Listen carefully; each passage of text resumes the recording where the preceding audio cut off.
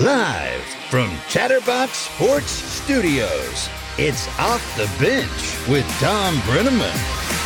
Well, good morning. It is a lively Tuesday morning here on our Chatterbox Studios in Hamilton, Ohio. I mean, we are going at it here early and often.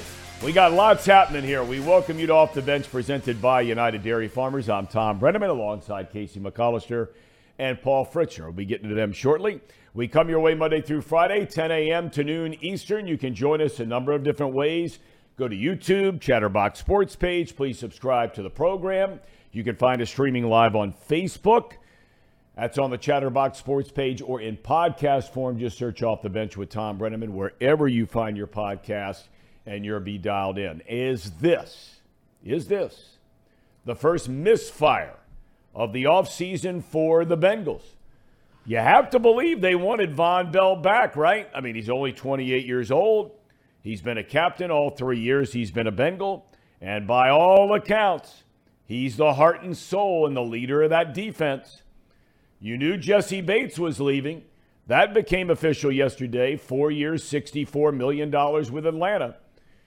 We also knew that the second-year player Dax Hill is the guy who is going to take Bates' place alongside Bell.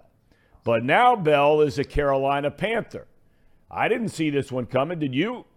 All I remember the words of Lou Anarumo at the Combine. He was asked about losing Bell and Bates in his complicated scheme defensively. He said that would be a dark day if we lost both of them. That has now happened. The team did re-sign linebacker Jermaine Pratt. He gets 3 years, $21 million. He said he wants to be a three-down linebacker. He might get that chance now. We'll cover the rest of the day in the NFL here shortly, but want to get to our main man. All things in the National Football League, former Super Bowl winning head coach Brian Billick is back with us, kind enough to join us. How are you, young man? I mean, you got the golf shirt on, but it looks like you're hanging there in Columbus, Ohio. It's snowing here. Is it sunny and 80 there? No, thank God for indoor simulators. It is. We had a little dusting, and it is cold and chilly up here. Yes, it is. All right, walk me through, Brian, this time of year from a head coaching standpoint. You got so many moving pieces. I mean, I don't know how anybody keeps track of all of this player movement in the National Football League. As a coaching staff, or with your general manager, your days with Ozzie Newsome, or ownership, or your cap guy, are you sitting around almost nonstop right now for 4 or 5 days to figure this whole thing out? You are, and there is no figuring it out. You know, it's like a Rubik's Cube that's constantly moving, and whatever it is you thought you knew, okay, this is what it's going to take to keep this player or that player, all of a sudden it changes, particularly with the cap expanding the way it is right now.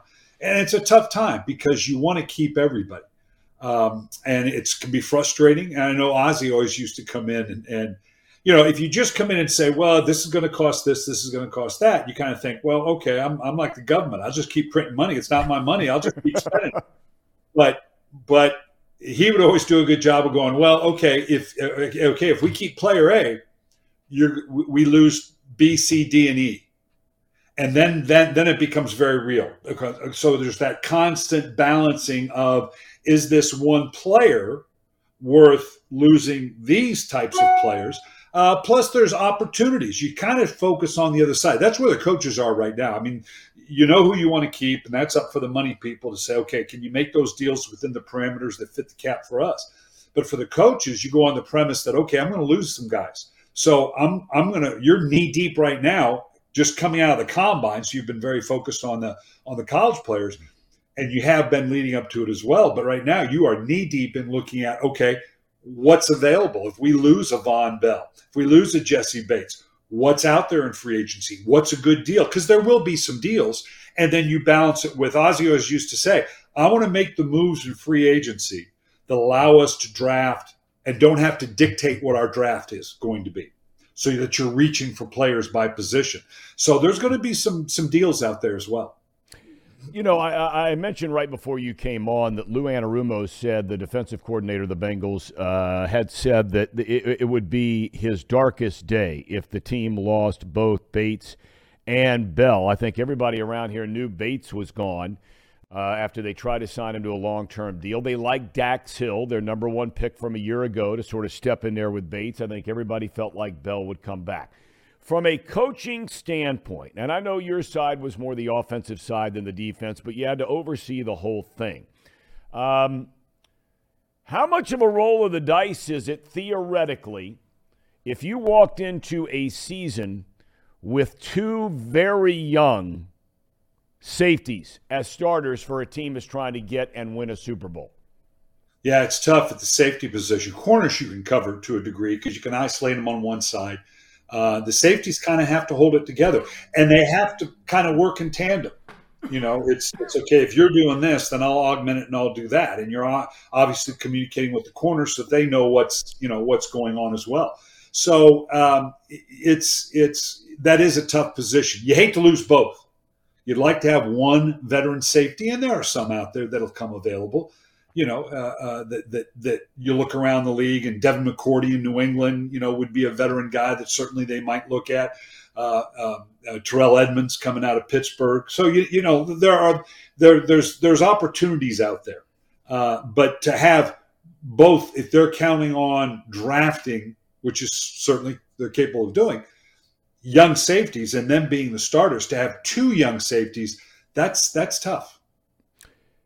The last time we talked, you were starting to do a shift, and you admittedly said you did not see this coming when you were doing the radio analysis for the Ravens there at the end of the year when they played the Bengals about the whole Lamar Jackson thing. They give him the non-exclusive tag, which means another team can sign him. The Ravens then have the decision to match that offer sheet or let him go to the other team and they get 2 first-round draft picks. Where do you see all that now after all this has taken place? It's a predictable move by the Ravens because it's okay. We'll let someone else do the negotiating. Okay, now you don't have to get drawn in with the player and the eventual, you know, well, I'm being disrespected. And I always love that when players who you're offering 40, 50, 60 million, in this instance, 250, 300 million. Well, I was disrespected by the offer. You know, you disrespect me all you want for 50, 60, 80 million dollars. But now the Ravens can say, okay, we weren't able to come to accommodation. All right, you go have at it. See what the market wants to pay you. And you let someone else do the negotiation. And then you can either match it or, you know, you're going to get the draft choices. Remember the Ravens, their most recent experience in this was negotiating and signing a Joe Flacco after the Super Bowl year. And he bet on himself. He bet on the come and obviously had a great run there.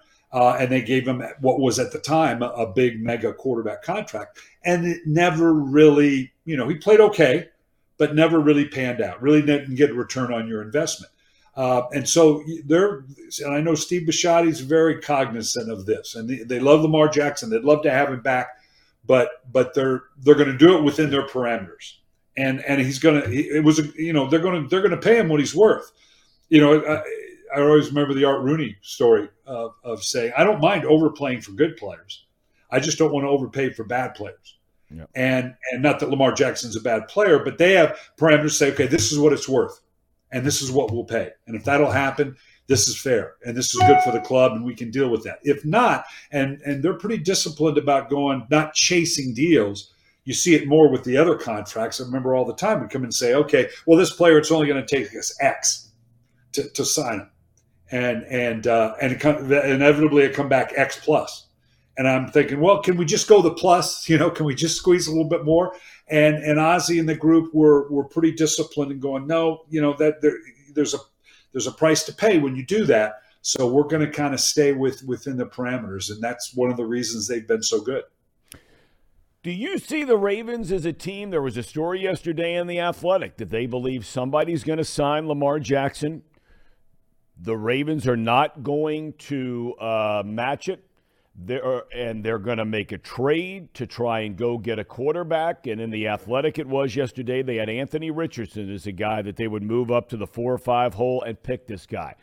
Do you see Ozzie Newsome as that kind of guy making that deal? I mean, DeCosta laid it out there, their general manager, that they have been a team that will make a trade, but would they make that kind of trade? You know all the people in the room.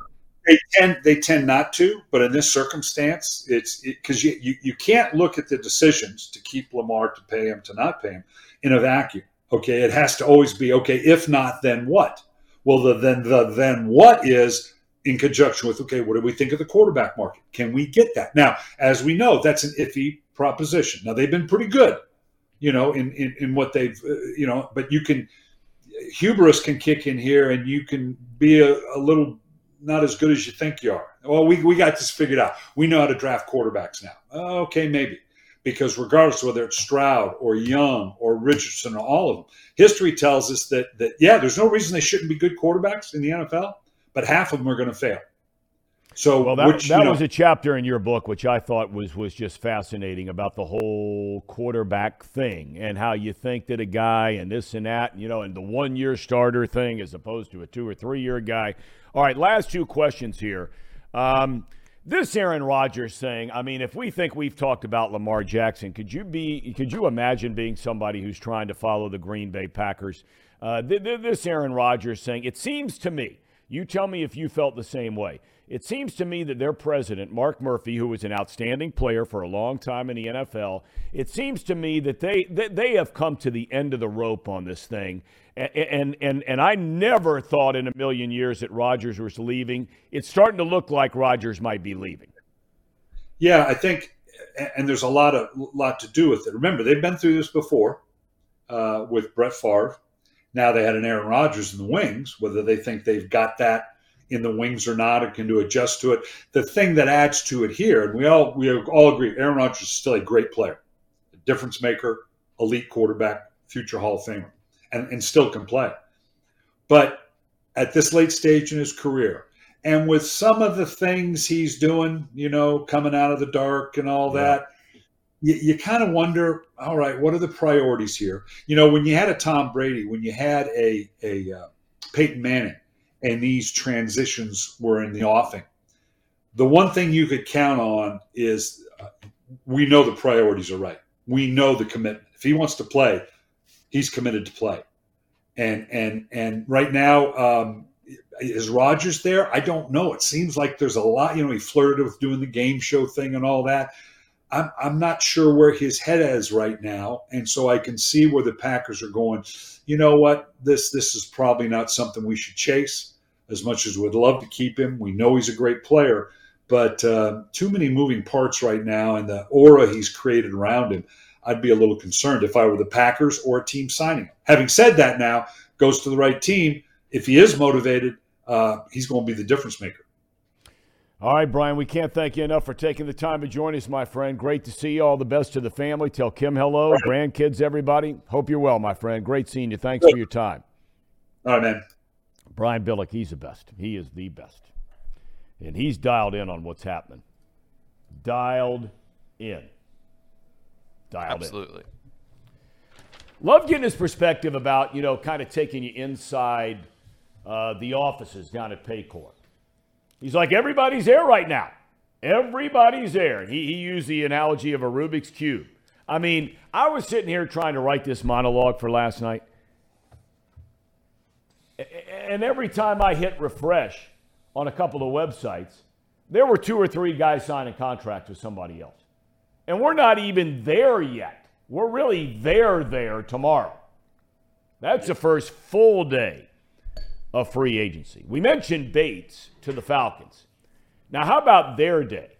They signed 6 players in 12 hours, including Pro Bowl right guard Chris Lindstrom. The Kansas City Chiefs signed Jawan Taylor, an elite tackle who joins the NFL's best offense. It's almost unfair to think about. We talked about Aaron Rodgers. Is he really going to the Jets? Starting to look that way. Denver. First, they hire Sean Payton. Yesterday, they hit free agency, and I mean hit it with a bang. signing 49ers standout tackle Mike McGlinchey to a 5-year deal. Then they add Baltimore standout guard Ben Powers to a 4-year, $50 million deal. Then late in the day, add former Cardinal defensive end Zach Allen on a 3-year contract, and even get a backup quarterback in Jarrett Stidham on a 2-year deal. The Raiders lost Derek Carr, and now they have Jimmy G. Jimmy Garoppolo, the former 49er, is now reunited with his former offensive coordinator, Josh McDaniels. He was with him in New England, now with him in Vegas. Garoppolo, 3 years, $67.5 million. Roughly half of that is guaranteed. The NCAA men's basketball tournament officially begins tonight right up the road from here. About 20-minute ride in Dayton, Ohio. Southeast Missouri State. Paul Fritchner is one of the only human beings on the planet that has stayed up very late to watch them and or Texas A&M Corpus Christi. That is a 6:40 game. Then you have, we're going to talk more about this later because Paul pointed out we're talking about the show. The 11 seed matchup tonight in Dayton has Pitt against Mississippi State. Now, why is that a big deal? I mean, under normal circumstances, who cares? But the winner of that game will play Iowa State in the opening round of the tournament. And the winner of that game has a chance to play Xavier in a second-round game. Other news, Temple coach Aaron McKee, interesting deal here. He was let go as head coach yesterday, but he will remain at the school as an advisor. McKee was a great player under John Chaney during the heyday at Temple. Former great Damon Stoudemire is a new head coach at Georgia Tech. He coached at the collegiate level, 3 different schools, including his alma mater at Arizona, and most recently served as an assistant for the Boston Celtics of the NBA. In baseball, former Red Trevor Bauer can't get a gig after his suspension was lifted in Major League Baseball, so he's headed to the land of the rising sun, Japan, on a 1-year deal. The United States hammered Canada, naturally, at the World Baseball Classic 12-1. Mike Trout hit a 3-run home run. Lance Lynn, 5 innings of excellent baseball. Team USA now 2-1 so far. Next up, Colombia on Wednesday night. And the Reds were shut out by the Brewers 8-0. Cactus League play continues later on today for the Redlegs. All right, we have Rick Broering coming up. He is the color analyst alongside play-by-play man Jim Kelch of the NKU broadcasts. But he also is the publisher of Musketeer Report. So he's coming up at about 10:30, and then, of course, a tracer at 11:30. We thank Brian Billick for his time today. We're going to talk a lot more about the NFL, what's going on. But, Paul, let's get right to this 11-seed matchup tonight. Yeah, it's Pitt and Mississippi State. By the way, good morning, gentlemen. Oh, good morning, Tom. Good morning. Always Good nice morning. to say good morning first before you get right into business. How are you today? Everything's groovy, man. Good. I mean, I'm solo with our son right now. He was on his game last night. Marymount looked like Marymount last night in lacrosse. Big win, last scrimmage of the year, season opener Saturday. Out there in the freezing cold. Gamers! Now proceed on to basketball. Pitt and Mississippi State play tonight. This is, like you said, Tom, this is a game that probably means a little bit more to this show than the game tomorrow night. The weird thing this year is usually the team that plays on Tuesday will then play on Thursday, and the team that plays on Wednesday will play on Friday. Both play-in games play on Friday. So the team that wins tonight gets an extra day's rest than normal years. Not that that means a whole lot, but just if you're looking at the tournament. That is sort of weird, though. You're right. I don't know if that's ever happened before. I can't remember a time. I can't remember either. That's interesting. Usually, go ahead, please. But both play-ins happen on Friday. So tonight's game, Pitt, Mississippi State, kind of an interesting game only because, like you said, the winner would then play Iowa State. Winner could potentially face Xavier on Sunday afternoon. This is a weird matchup because Pitt is a team that has at times this year been able to score, but they're in a down ACC, a really bad ACC. Pitt competed for the ACC regular season title. They got off to kind of a bad start this year, and then from there rallied in the ACC play. Problem is they didn't close very strong. They lost 3 of their last 5 games. The only 2 wins in there were to Syracuse and Georgia Tech.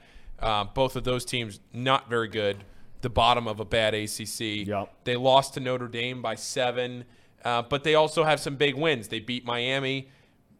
North Carolina is not maybe the most marquee win, but they do have a win at North Carolina. They beat Virginia. They have some wins. Those there. are 2 nice wins, Miami and Virginia. Yeah. I don't think Virginia's any great thing, and neither's Miami, but they're 2 rock-solid teams. No, you're absolutely right. And they lost then to Miami in the regular season finale. Then on the flip side of that, you have Mississippi State, who I heard a pretty good description of Mississippi State. They are a poor man's Iowa State. So if Mississippi State and What does that mean, do you think? Slow it down, grind it out? They both play one of the slowest tempos in the country. They are both elite defensive teams, and neither team can score. But Mississippi State can't score worse than Iowa State can't score. So if Mississippi State and Iowa State play each other, it's going to be like a 50 to 45 game. Yeah. And you're going to see like 61 possessions in that game, and it's just going to be grind you down. So this game tonight, honestly, is probably a little more aesthetically pleasing than the potential Mississippi State-Iowa State game would be on Friday afternoon at 3 o'clock. That would be after Xavier finishes.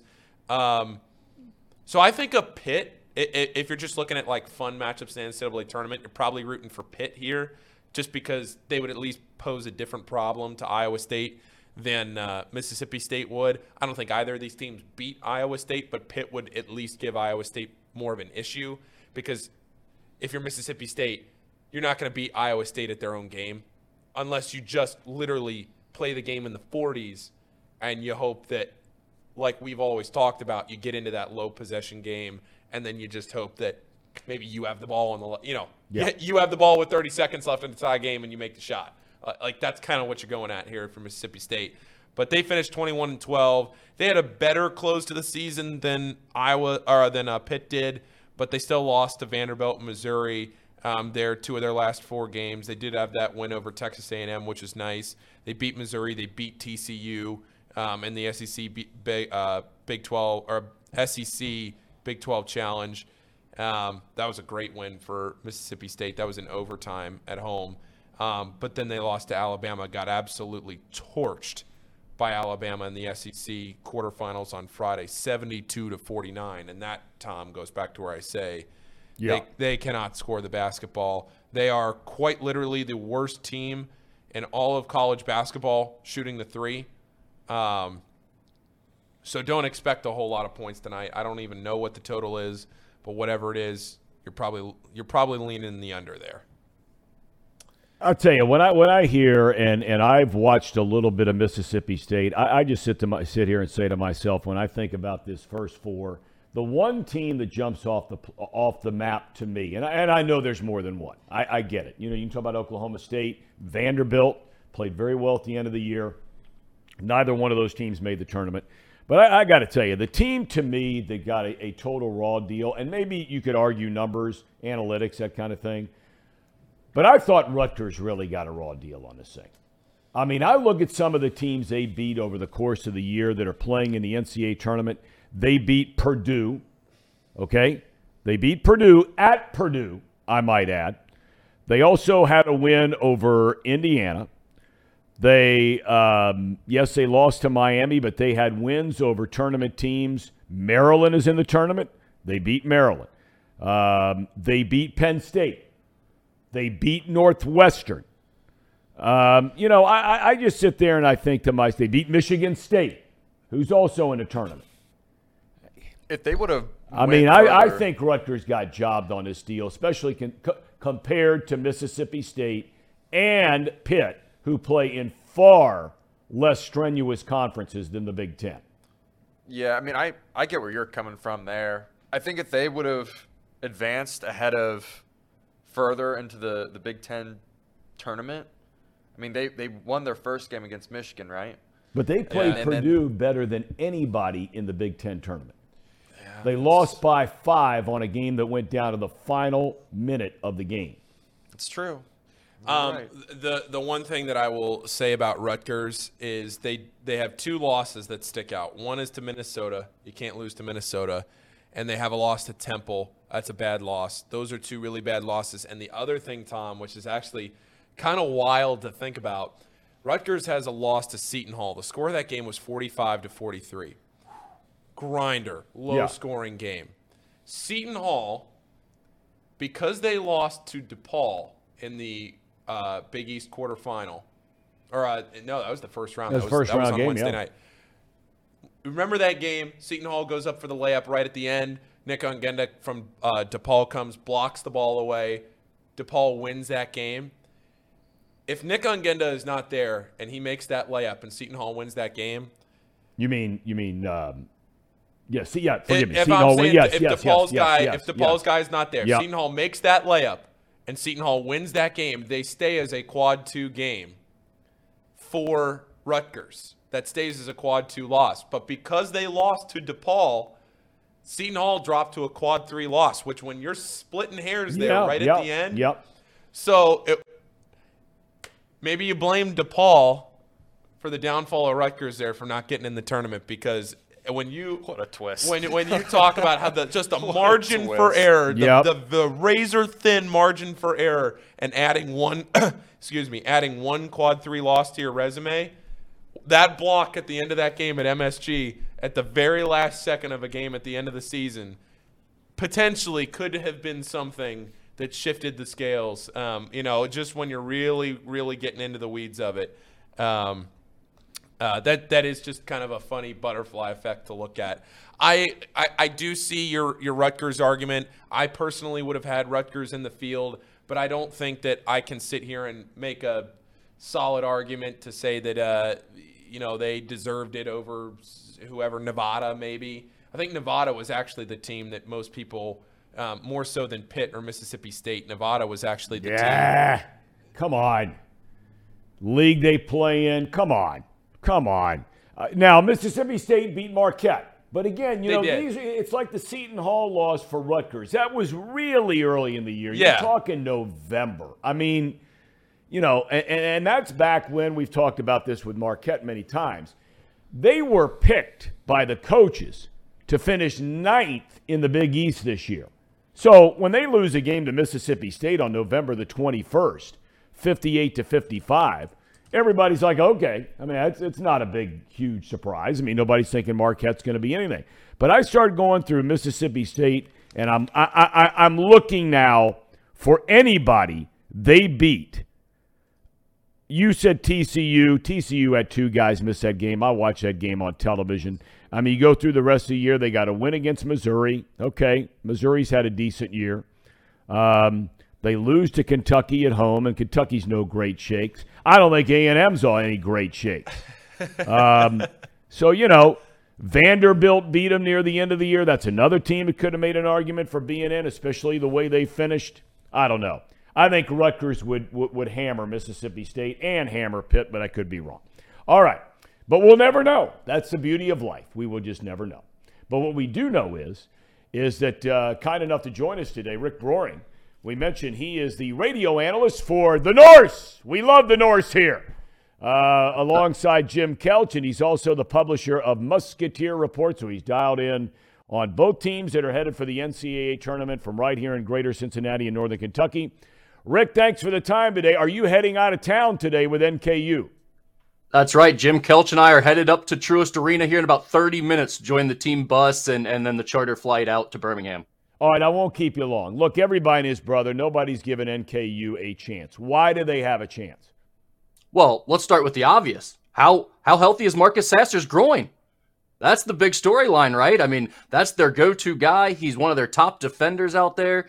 I think that's the biggest question mark right now, is that right there. Also, Tom, I don't think I need to remind you, with you being such a Norse fan, NKU's undefeated against the American Athletic Conference this year.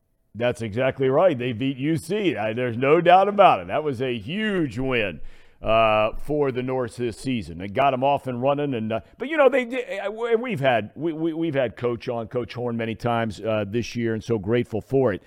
But you know, at least right now, Rick, and when you win a conference tournament, I mean, everybody can say, well, you're playing good basketball to get in the NCAA tournament. But they, the last 3, 4, 5 weeks, they are really playing well. They've got to feel good about where they are and how they're playing right now. If Sasser's not in, if Sasser is in, what needs to happen for them to have a chance in this game? Well, to your point about them playing their best basketball here at the end of the year, I think the biggest thing that made a difference from a month and a half, 2 months ago to now is all the support that Marquez Work has been getting on the offensive end from some of the secondary guys. He's their go-to guy. There's no doubt about it. But when you get Sam Vincent scoring, Trey Robinson pitches in, Trayvon Faulkner is knocking down some big shots and giving you big plays in transition. And let's not forget about the point guard Xavier Rhodes, who made some crucial plays in the semifinals and finals of the Horizon League tournament. They have really gotten some great production out of some of those other guys aside from just Warwick. And I think that's definitely going to be needed here against Houston if they're going to have any chance in this one. Well, you know, Houston loves to bang the boards. They're a defensive-minded team, grind. And listen, the big fella's done a great job for you guys this year. I mean, this guy, Brandon, in terms of getting on the offensive glass, he's as good as anybody in the country that I've seen. Well, he really is, and he's going to be so key in this matchup because Houston has the one-and-done freshman, Jarris Walker, who's 6'8", 240 pounds, skilled, can do a little bit of everything on the offensive end. That's going to be a really big matchup for Chris Brandon. And obviously NKU plays a matchup zone, so it's not one-to-one, but he's going to have a big responsibility on his shoulders for slowing down Walker inside. All right, shift gears very quickly. I know you got to go. To Xavier. They play very well their first couple of games in the they got by DePaul, and then they played very well in beating Creighton. Then they get mauled by Marquette. How do you feel about their chances going into this tournament? There's some people see them going to the Final Four. Clark Kellogg saw that. There are other people that have them getting bounced in the second round against Iowa State. Where do you think they are?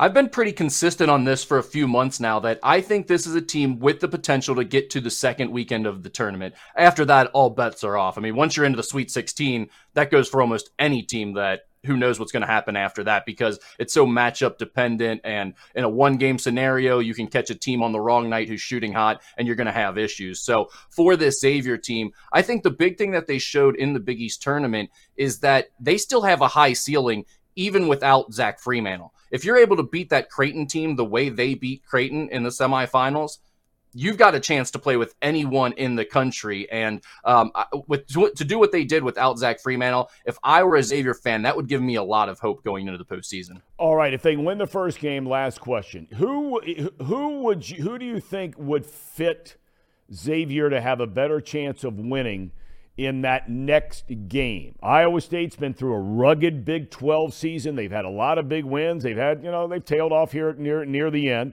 Mississippi State and Pitt will be the opponent. Any one of the three that you say to yourself, or two of the three, I like their chances better against? Well, definitely Pitt is the matchup that I'd be looking for if I were a Xavier fan. The reason for that is Pitt is it's kind of similar to Xavier in the sense that they're offensive-minded, but they're not an elite offense like Xavier. They're a pretty good offense, and they're bad defensively, really bad. So a team like that wants to get out and score and run a little bit with Xavier, but they're not an elite offense, they're going to get ran out of the gym, in my opinion. That could be a 100 to 85 or 90 type game potentially. So I think Pitt is definitely the matchup I'd be looking for. But really, any of those three would seem to be pretty favorable matchups for this Xavier team right now. I think they got a really good draw, Tom. All right. Hey, Rick, safe travels. Godspeed ahead. We really appreciate your time today, and hopefully we'll be checking in with you after NKU and Xavier wins. Starting this Thanks, Tom. I really appreciate having me on, and I enjoy the show. Thank you, Rick. I appreciate it very, very much. Kind enough to join us, Rick Broering. I mean, he is – we talk about dialed in. We said the same thing with Brian Billick a little while ago. Paul, you've known Rick a long, long time. I mean, he's got it all covered. You want to know what's happening with either school, he's your guy. Oh, there's no doubt about it. Yeah, Rick and I have done a podcast for years together. I mean, he's been covering Xavier for, probably 15 years now. So, and he went to NKU, and now he's on the broadcast. He's got everything around the area. So is he the kind of guy, if he's not doing an NKU game on radio or traveling with a team, is he the kind of guy that all of a sudden he'll be down at the Cintas Center when X is playing?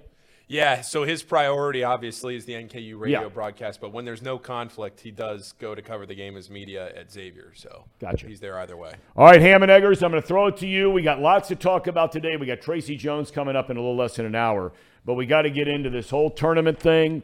Some of the questions. Sasser, it looks like Bill Self is going to be back. Yeah, that's huge. Coaching along the sideline. That's great stuff for Kansas.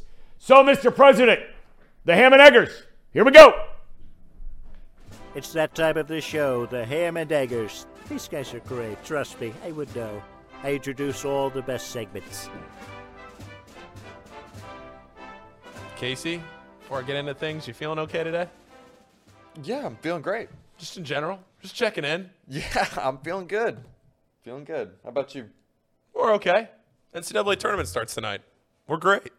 We're good. You know why I'm good? It's because I have some Pawnee water in front of me. It's a new premium alkaline water, Pawnee. Made in Hamilton, Ohio, Pawnee uses natural limestone filtration, unlike the artificial processing that many other brands use. The result is a healthy alkaline water that is also the best tasting water in the world. Visit their website at pawneewater.com. That's P-A-H-H-N-I water.com. P-A-H-H-N-I water.com to see where you can buy this great tasting water. Also, we talked about the Bengals. We are going to get much more into the Bengals, Von Bell, Jesse Bates, all of that here in just a minute.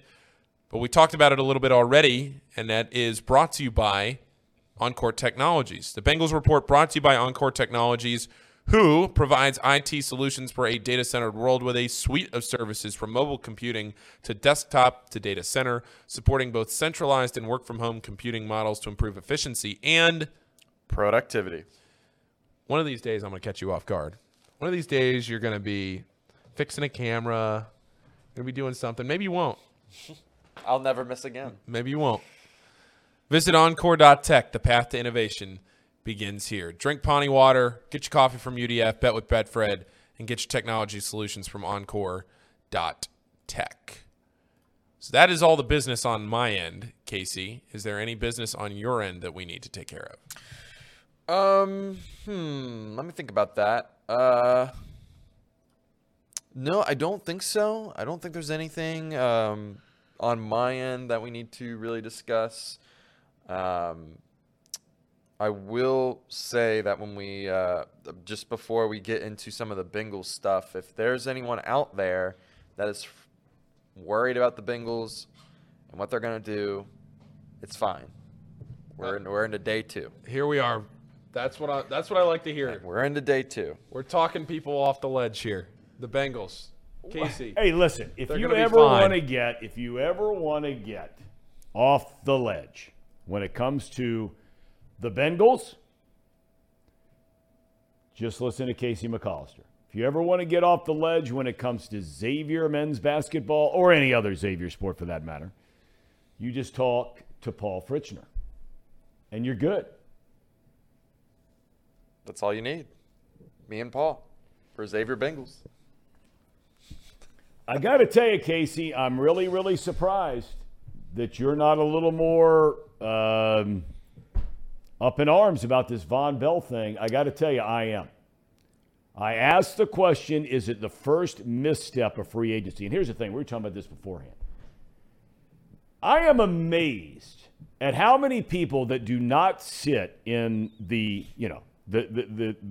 power broker's room, okay? And it doesn't mean to say you can't have a great opinion or a great take by not sitting in that room. Okay? I mean, it's kind of like, I heard somebody make the case years ago. Somebody said something stupid like, well, you've never been president. You can't criticize a president. Really? I mean, come on, right? If whoever's in the White House is doing a crappy job, you have every right in the world to write about it and have an opinion on it. You're entitled to do that. But I'm amazed by some of the people that are coming out and sort of just, brushing it off that Von Bell and Jesse Bates are gone. When Lou Anarumo makes a comment at the Combine, he was asked the question point blank because both players were entering free agency.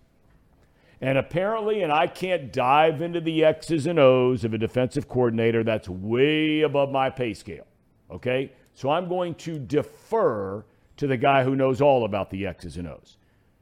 But by all accounts, the Bengals ask more of their safeties in their scheme than perhaps any team in the National Football League. Okay, that's what I've heard. That's what I've been told. That's what I read. I'll believe it.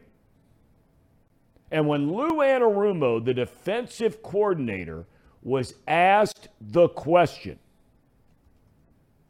about Bell and Bates not being on his defense for this coming season, in one of the strongest comments I have ever heard a coach, because most of it is straight coach speak, boring, blah, vanilla, why am I even interviewing this guy kind of stuff. He says it would be one of my darkest days. That's from the defensive coordinator. So to now have all these guys on Twitter and on whatever it is, oh, they're fine, no big deal. Well, maybe they will be fine. I'm not going to say they're not going to be fine. I went up and did a little digging early this morning about youth in the secondary. Now, no one's ever going to do what the San Francisco 49ers did in 1981. No one will ever do that. What did they do? They had 4 rookies in their secondary that won a Super Bowl, led by perhaps the greatest safety of all time in Ronnie Lott, a guy who cut his finger off in the middle of a game.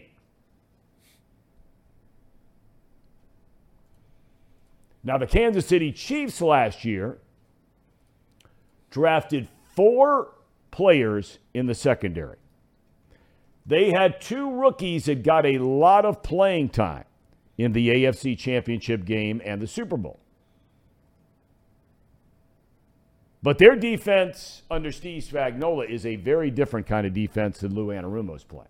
So what I'm getting at is, Casey, you are one of these guys, at least it strikes me on the surface, as being, I'm okay. I'm all right. Not worried about it. Yay or nay? Is that you, or are we putting on, without putting on, the orange-colored glasses? I think there's bigger fish to fry. That's where I'm kind of coming from when I'm saying that safety is not the biggest issue here. They don't have a single tight end on the roster yet. You'd think they would have gotten somebody. Like, that is a very key need, in my opinion, a very underrated need. And quite clearly, they didn't think that offensive tackle was a primary issue to address early on. So now we're looking at, fill-in guys here and there for those positions. Maybe not so much tight end. There's still plenty of guys that star talent there at that position. But at safety, if you were to look at Von Bell before he came to the Bengals, I think you would have said something to the degree of, yeah, he's about an average player. He's a good depth guy. He had a very mild career in New Orleans, was known as a thumper, box guy. He comes to Cincinnati with a guy beside him in Jesse Bates that allowed him to be able to play more aggressive, play in the box, allowed him to let Jesse Bates go sideline to sideline. You know what I mean? Like there was a relationship there that allowed him to play a lot better than what I think he would have played at other teams. So I'm not necessarily upset that he's gone or that we didn't re-sign him. He's older, 28. That's just not the Bengals' MO anymore. They sign younger guys. Yes, they do. And I think a lot of the production is from the safety position is because the tandem there. And if you're not going to keep one, you might as well rethink how you play that position anyways on your defense and restart, because I don't think Bell would have been the same guy without Bates. I don't. I think you would have seen a step back because there's just not a guy, at least that we know of right now. We don't know what Dax Hill is going to be, but we don't know if he's capable of going sideline to sideline and stretching the field like Bates was. Now, I think Dax Hill play style fits more the bill of Von Bell. But he's a smaller guy. He's like 195 and 6 foot, whereas Bell was 215. You know, he's a thicker guy. Yeah. So I am worried in the sense of whatever guy they do decide to go fill, it's probably best for them to get a guy that can do both. A guy that can come down to the box and a guy that can go sideline to sideline, or, you know, your free safety, the guy that plays deep most of the time. You got to get a guy that can do both. And for the Bengals right now, there's just not very many options like that in free agency. So I've put that notion to the side. They've got a guy that's been in the backfield for a long time, and Michael Thomas, to kind of bring up guys to speed. And the one thing that I feel like is very underrated is Tyson Anderson playing Von Bell's role. Same build, better athlete. He was a guy they drafted a year ago, and he never got on the field. He had a hamstring injury and never played a game, not one down. Right. I mean, I know what you're saying, but I'm not saying good, bad, or indifferent. I'm just saying those are the facts. He didn't play all year last year because he was hurt. Yeah, and he just never saw the field because Von Bell, Bates are taking up 95% of the snaps to begin with. And then you got Dax Hill, who came in every once in a while, and you got guys like Michael Thomas that were veteran guys that you would rather plug in there, or you got guys like I can't think of the corner right now off the top of my head that for the Bengals? Yeah. Awuzie? Hilton? No. He usually came in to cover the tight ends. Flowers? Flowers. Trey Flowers was in that box corner. And he's back. Role, and he's back. So, I mean, that's why he didn't get on the field. But the measurables there for Tyson Anderson, like, he's an athlete. So you're not worried about that necessarily. You're more worried about, does he have it mentally? And the way that Lou Anarumo works and is operated, he gets guys up to speed on his defense. And sometimes it takes a guy a year to sit and learn the defense. So I'm not necessarily hitting the panic button when it comes to Von Bell leaving. I am more worried about just the fact that you're creating a problem that needs to be addressed if you don't answer it soon. So what I mean by that is they're going to have to spend a draft pick to fill in more depth there if they don't sign a guy. And honestly, there's a lot of guys out there that you can get cheap that maybe not play as well as Bell, but fill the role good enough. And you're banking on Dax Hill being the next Jesse Bates, in my opinion. I don't think you're banking on a guy being the next Von Bell. If you're wondering about Anderson, he was a 5th-round pick, and again, he was hurt all year last year. He did not play a single down in the NFL, not one. He's an athlete, as Casey points out. This guy ran a 4.3 40 at the NFL Combine. He was a 5-year player at Toledo in the Mid-American Conference. Most of the guys who play for the Bengals are team captains of their collegiate teams, and that's exactly what he was, a team captain. Casey, I got to ask you here. Lou Anarumo gave the whole dark day deal. Yep. Yeah.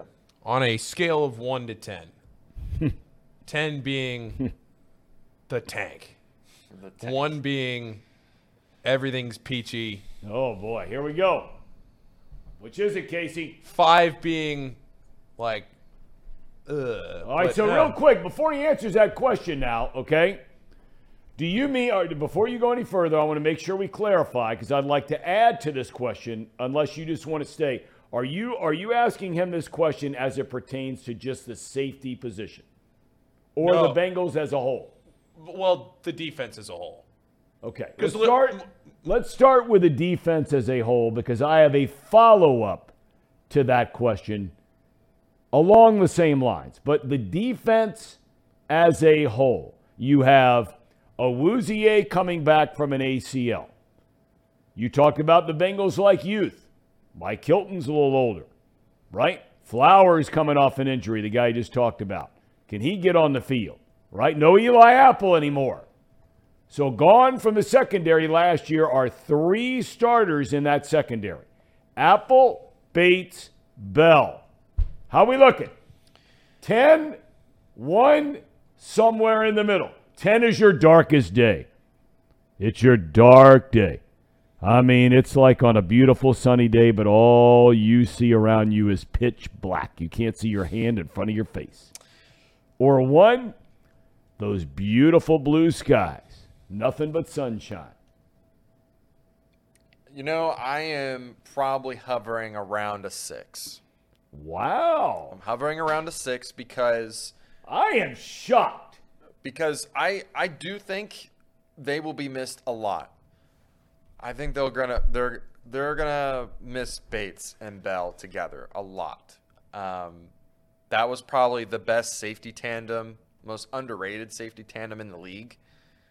But I do believe, however, that one could not survive without the other. I think separate, they might more Bell than Bates, but I think Bell will struggle a lot more without Bates. I think Bates was a special guy. The price tag for Bates was just too much. I knew they couldn't get that done. So what I'm hoping, and that's at 10 is there's no hope for me. That's the darkest day, is that there's no hope. The hope for me is that Dax Hill plays at a level that is either my greatest hope is that he's in between Bell and Bates. That's my greatest hope. And I don't think we can ask much more out of Dax Hill. And then you're hoping that you either get some solid depth there at the other spot or you take a chance at the athlete that you drafted 5th over in the 5th round and traded up to go get him. It's not like, he just fell and nobody wanted him. The Bengals went up and got him. They loved the profile that he has. And let's be real here. I mean, they could theoretically put Cam Taylor-Britt back there too. And then yes, they could. Then you're looking at maybe just worrying about the corners, which no one's picked up Eli Apple yet. And everyone's going to be like, oh, Eli Apple. But the dude was solid as a 3rd-string corner. And he knows the system. And you can get him cheap. I think you could easily make an argument that you could draft a guy in the 3rd or 2nd round, either at safety or corner, and be fine.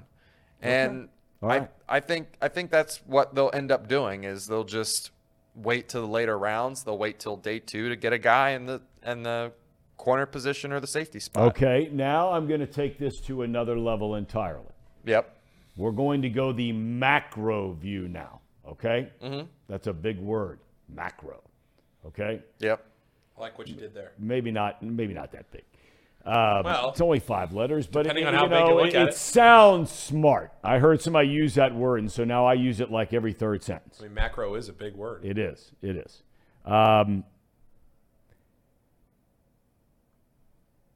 Now let's take into account the defense, which I just talked about. You're in essence down 3 starters. Apple, Bell, Bates. For a team that's trying to win a Super Bowl. Not trying to win a division. Their goal is to win the Super Bowl. They have the talent to do it. Now you throw in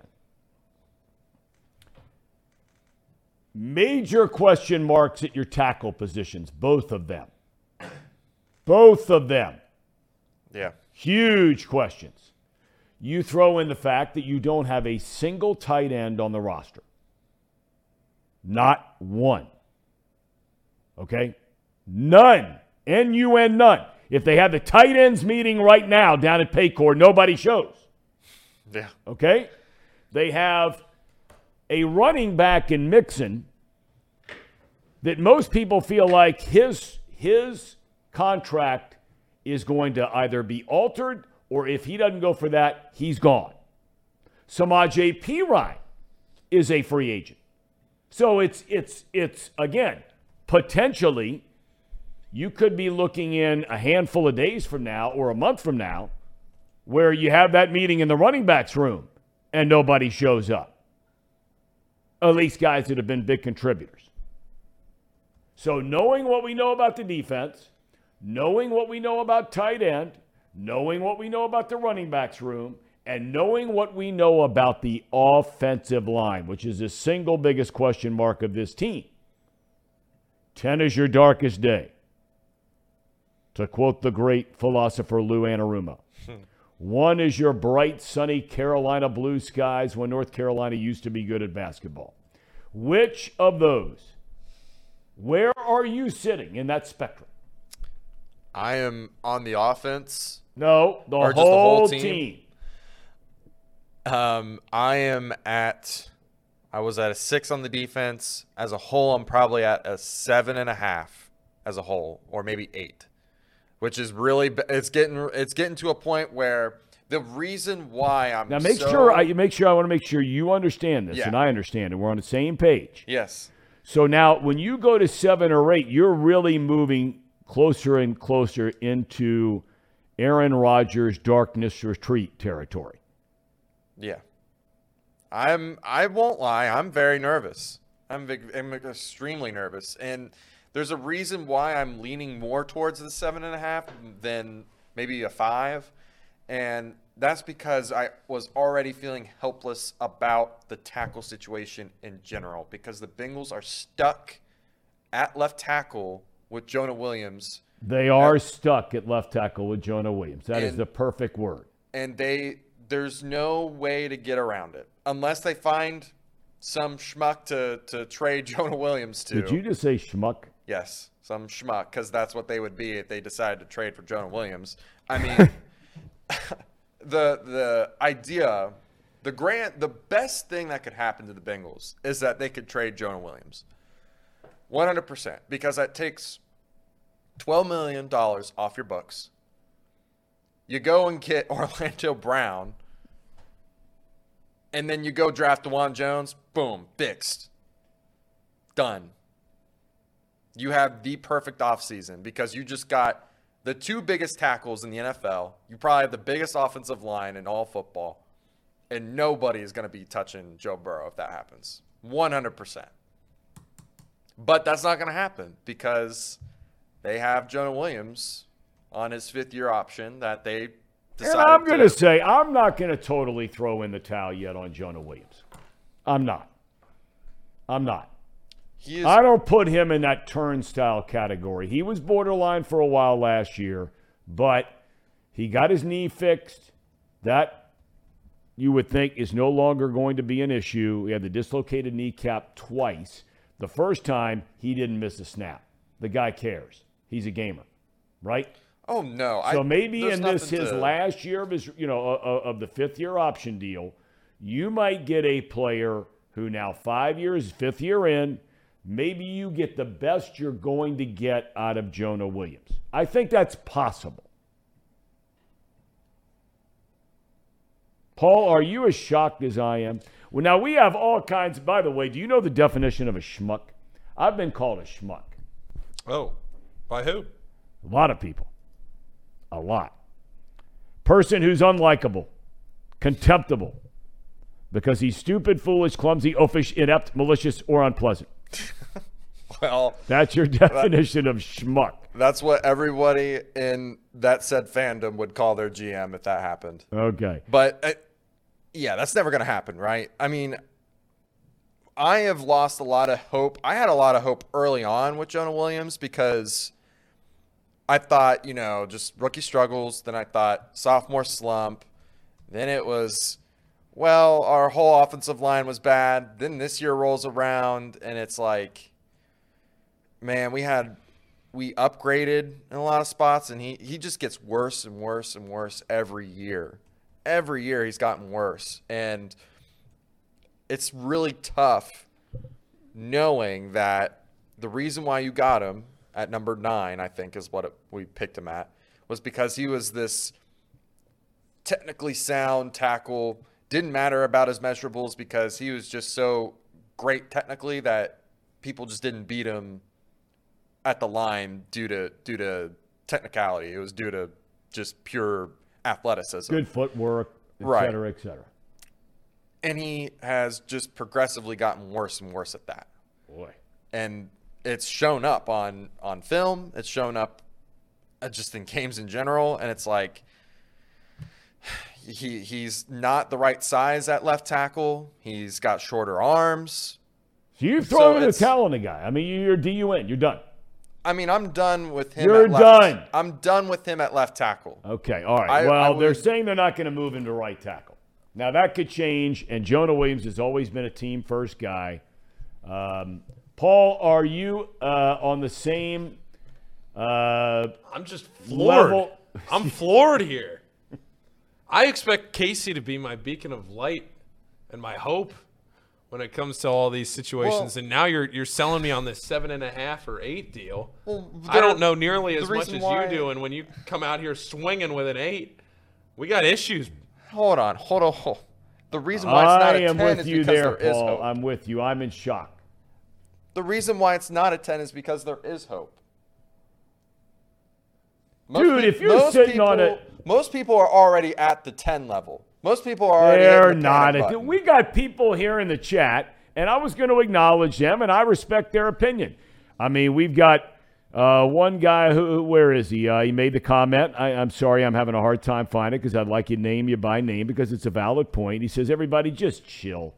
It's a very start of free agency, so just chill. That is a fair point. I don't think anybody's going off the reservation here as far as banging the Bengals.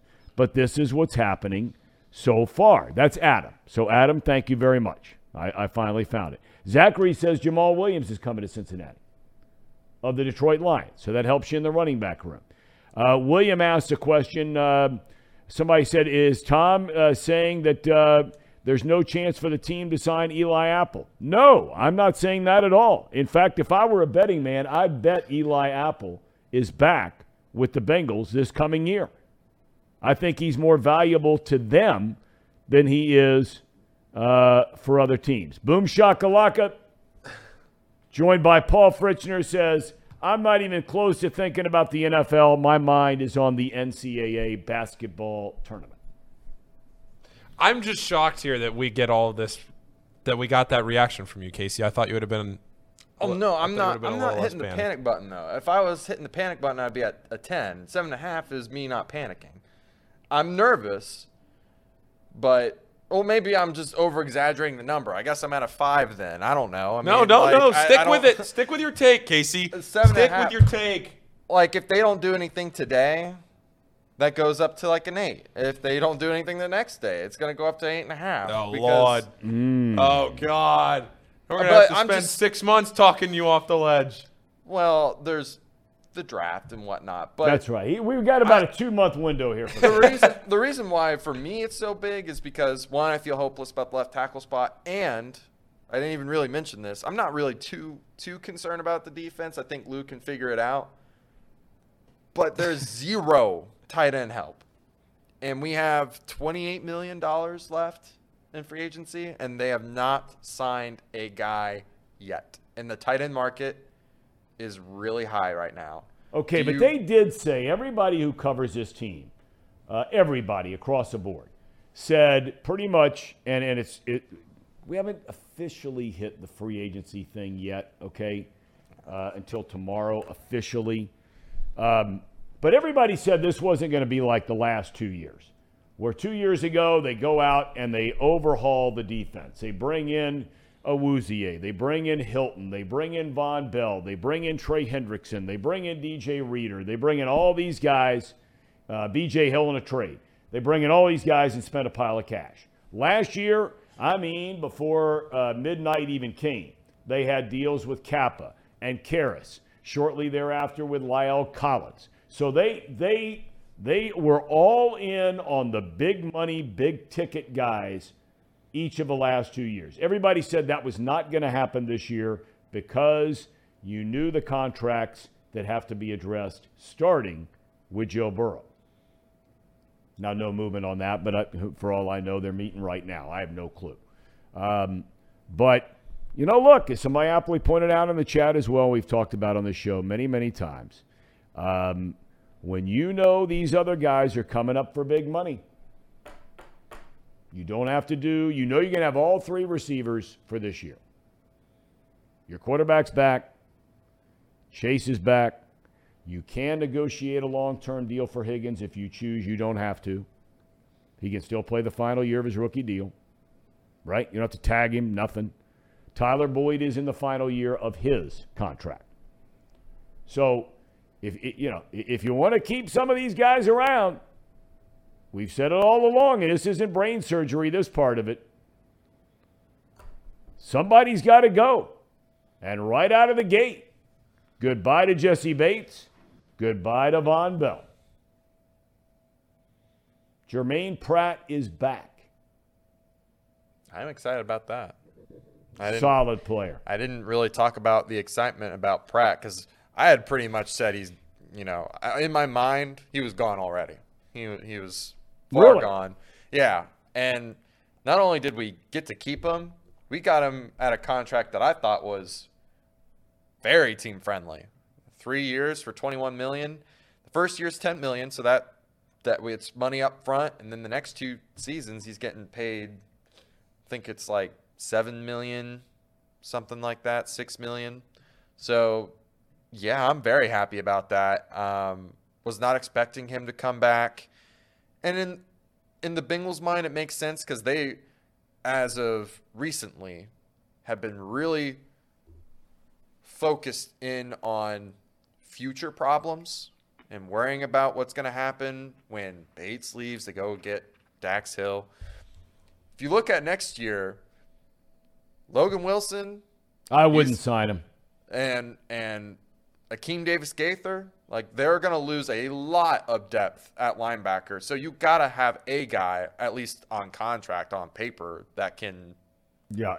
If I were Logan Wilson, and there was a lot of talk about him signing and getting a big, long extension, and maybe he will. We'll find out. They don't have to do anything about it now. But if I were him, after they just signed Pratt, I'd be wondering what are my chances of getting a long-term deal, because you're not tying up tens and tens and tens of millions of dollars on 2 linebackers. No. You're not doing it. No. All right. Okay, let's shift gears real quick to the NCAA tournament. Paul, you're going to Dayton. I am. I'm going to Dayton, and I'll be in Greensboro. So it's good. It's a busy week. Not sure really what's going on with Greensboro yet. I think I will be here tomorrow, and then I'll be on the show tomorrow, and then I will be available Thursday and Friday, depending. Actually, no, Thursday we're doing the show remotely. Yeah, what was the deal on that? I was in the car, and I was all tied up with stuff with the kids. What's going on? So I think the plan right now is to do the Thursday show live. We will do this show live, or Casey will be here, Reed will be in my chair for Thursday from the Buffalo Wings and Rings over, I think the one where we do the Firebirds show. Is that right, Casey? I think so. Yeah, the one over in Liberty. Really? Yeah. So that's the plan. So we're doing it this isn't set in stone yet. We'll know for sure later or maybe tomorrow. But the plan is this show remotely, same time, or are we changing the time? Any word on that, Casey? Changing the time. I think we're starting an hour earlier. Or, I'm sorry, later. 11, or maybe it's 10:30, and then we go to. Yeah, because the tip-off of the first game is at 12:15. Right. So I think the idea would be to lead in right into the tip-off of the first game. So we start around 10:15, end around 12:15. Yeah, something like that. It is. I'm looking in the chat. Sean Spurlock, Reed Mouse, both confirming that one. The Buffalo Wings and Rings on 747. That's where we'll be on Thursday, and we will do the show live from there, 10:30 to 12:15. So will people be drinking that early in the morning? Do they serve beer at 10 o'clock in the morning? When's first call? Doors open. Get on the train, Tom. Oh wait, no, you can't. Never mind. I'm sorry. Right, I'm off the train. Not to get. I'll back have to a that. couple of 0.0s. Sure. But just to hang out and meet with so many who are kind enough to join our show every single day. Who's coming? Who's coming out there? Anybody in the chat? We'll find out. We'll find out if anybody's. Yeah. So, and then the plan is from there that we will stay and watch the first session of the games, which actually the Thursday, if you want to rank like the sessions of, Thursday afternoon, early afternoon. Yeah, what games are on that time, Paul? So I will run through it here. Let me pull it up real quick. So this is for our show remote on Thursday, day after tomorrow, Thursday. I think the Wings and Rings. Yes. Okay. The idea is to also stream the show, but that's more up Casey's alley. I don't know 100% if we're going to be able to stream the show or not. Too, Casey, you might have. Yes, we are streaming it. Okay, we are streaming it. All right. So looking at the schedule here, the Thursday games are very good. The Thursday night games, like the last tips on Thursday, aren't very good. But here's how the tournament gets started: Maryland and West Virginia. That's an 8-9 game. That's a big league game. Listen to this Thursday early afternoon. Maryland and West Virginia. That's the very first game on CBS. That's Jim Nantz, Bill Raftery, Grant Hill, Tracy Wolfson, the A crew getting the tournament started at 12:15. 12:40 is Furman in Virginia. Furman is a popular upset pick. That's a 13-4 game. That's at 12:40. Then an hour later at 1:40, it's Utah State and Missouri. Utah State is an incredibly fun team to watch. They go out there, they shoot threes. You sold me on the first two. Yeah. Go ahead. I'm telling you, Utah State, Missouri, that's going to be a great game. Then you kind of get a little bit Howard and Kansas tip off right in there around 2 o'clock. Then it's another 1-seed game before you get into that late afternoon. Right. 3 o'clock would be College of Charleston, Pat Kelsey. Charleston playing San Diego State. Big time game. That's a huge game. That's a good game. 4:10, Princeton and Arizona before 4:30, the last afternoon game, Illinois and Arkansas. My guess would be that's a good game. Yeah, Illinois and Arkansas. My guess would be I don't want to speak for these guys since they'll be the ones there. My guess would be that the Chatterbox crew probably sticks around for the end of that Utah State Missouri game, which would be right around 4 o'clock-ish. I'm going to stay through the first game. Okay. The West Virginia game. Maryland and we're West going Virginia. off the air when that comes on, and I've said I'm solo this week with our son, so I'm responsible every night for everything that everybody else is responsible for every night if you got kids at home. Sure, absolutely. So the Thursday early afternoon is a really good one, and then the Thursday night, late night is UCLA, UNC Asheville is the last one to tip off. I mean, there's Penn State and Texas A&M is on Thursday, but there's nothing really crazy. NKU in Houston they play at 9:20. But Friday then also, Friday is kind of the same way, getting started early. USC, Michigan State. Xavier actually plays at 12:40 on Friday afternoon. So, Thursday to get things started should be a pretty good time. And you never know. Maybe there's a game in there that we didn't even talk about that ends up being pretty good. We'll see. We have some great responses about who's coming. AJ, Boom Shakalaka swinging by. Sir Boy Wonder. Everett says he's coming by. And Richard from Indian Hill. Oh, no way. Yeah, and he was asked, is he driving his Aston Martin up there to Westchester or the Lamborghini? He's not responded yet. Sir Boy will be drinking White Claws. It's not a real man. Here's the one I love, William Woolard. Hey, guys, I listen every day driving my semi-truck. I'm broke down right now and wanted to say I love the show. If there's ever a Chatterbox Reds game we're going to this year, I'll be joining you. William, we hope you're all right. We hope you're not, stuck somewhere and it's freezing cold, and we hope everything's okay.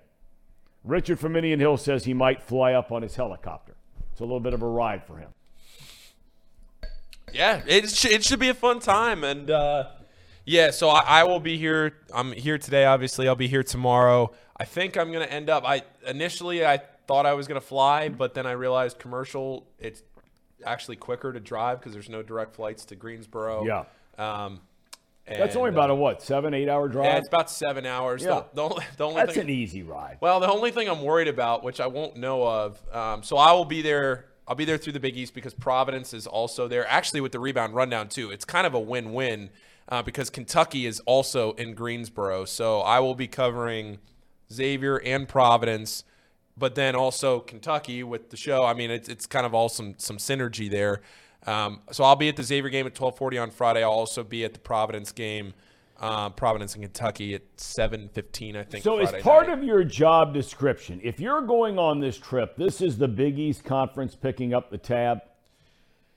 Yeah, basically, yeah. Okay, if that's true, how do they feel about you walking around in Xavier garb all the time?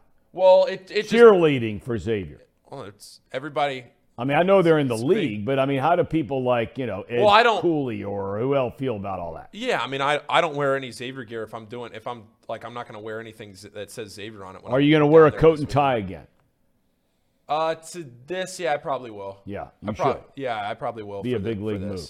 Yeah, I probably will for this. It's it's fun. It's great being down there, and it should be some good environments. Big Blue Nation obviously travels pretty well, so. But the only thing that kind of makes me nervous about driving is if they get that late session on Sunday night, drive through the night, I might just have to drive straight to Hamilton. We'll see. What do you mean late session? Oh yeah, because they like play if both teams win and then you play Sunday and they play it, Well, I mean, theoretically, 6 what would o'clock. be the competition of games in those time frames? I mean, if you look at some of the matchups, right? That so of the games that are played Friday, right? Okay, and you go ahead and you put forth the brackets, right? Yeah. What other games would make sense to be in prime time? I mean, they love putting Kentucky in prime time. Yeah, my guess would right? Yeah, my guess would be that they play the Kentucky game.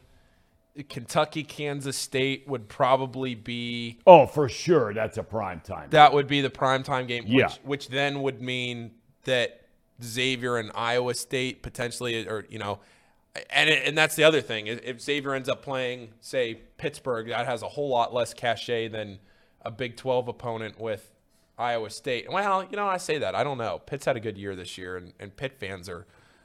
Yeah, I mean, when they're Pitt's good, kind of maybe, like so their maybe own not, maybe sort not. of little. Yeah, maybe I was not. around some Yeah. of that down when I was down Christmas break down in Florida and went into a bar and Penn State was playing in the Rose Bowl, but Pitt was finishing up their game.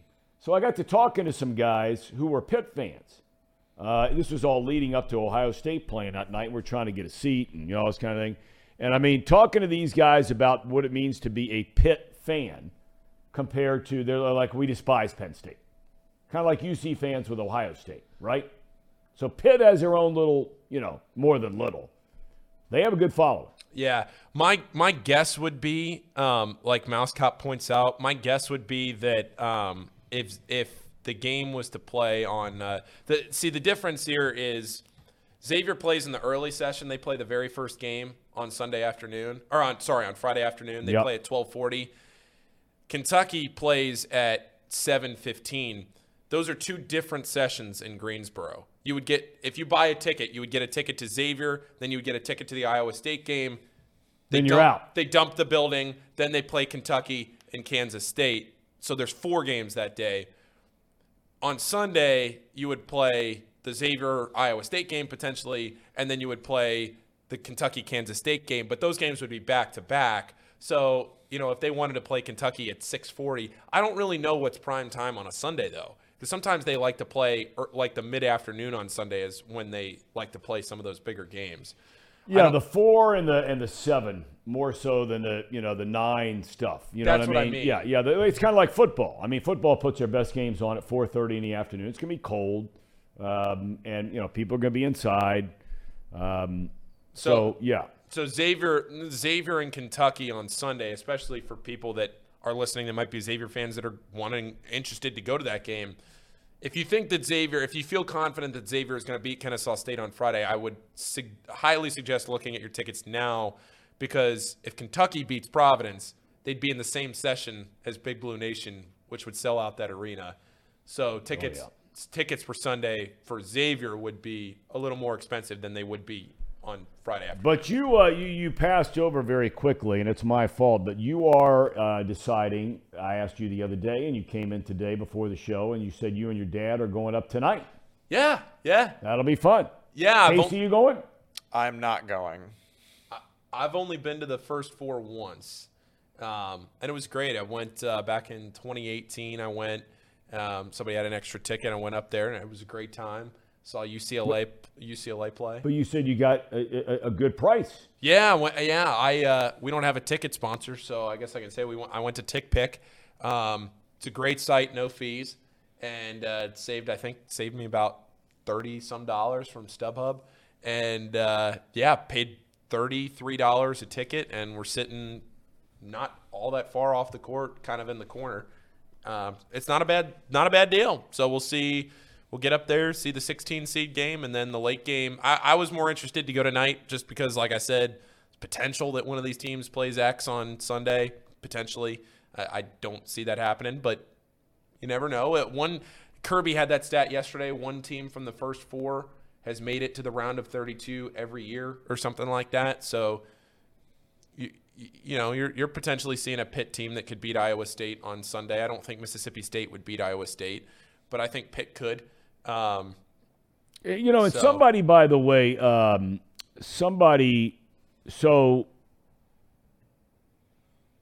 I was listening to a radio show. I don't know if it's Lance McAllister, Mo. I don't know who it was. But there's this guy that calls regularly, and I was telling you guys beforehand. We're talking about tickets. Oh, yeah. And this guy, apparently, whoever he is, he goes to all kinds of games all over the country. He's got time, must have a little money, and he loves just going to, especially, big sporting events. Sounds like Marlins, man. What's that? Sounds like Marlins, man. Right.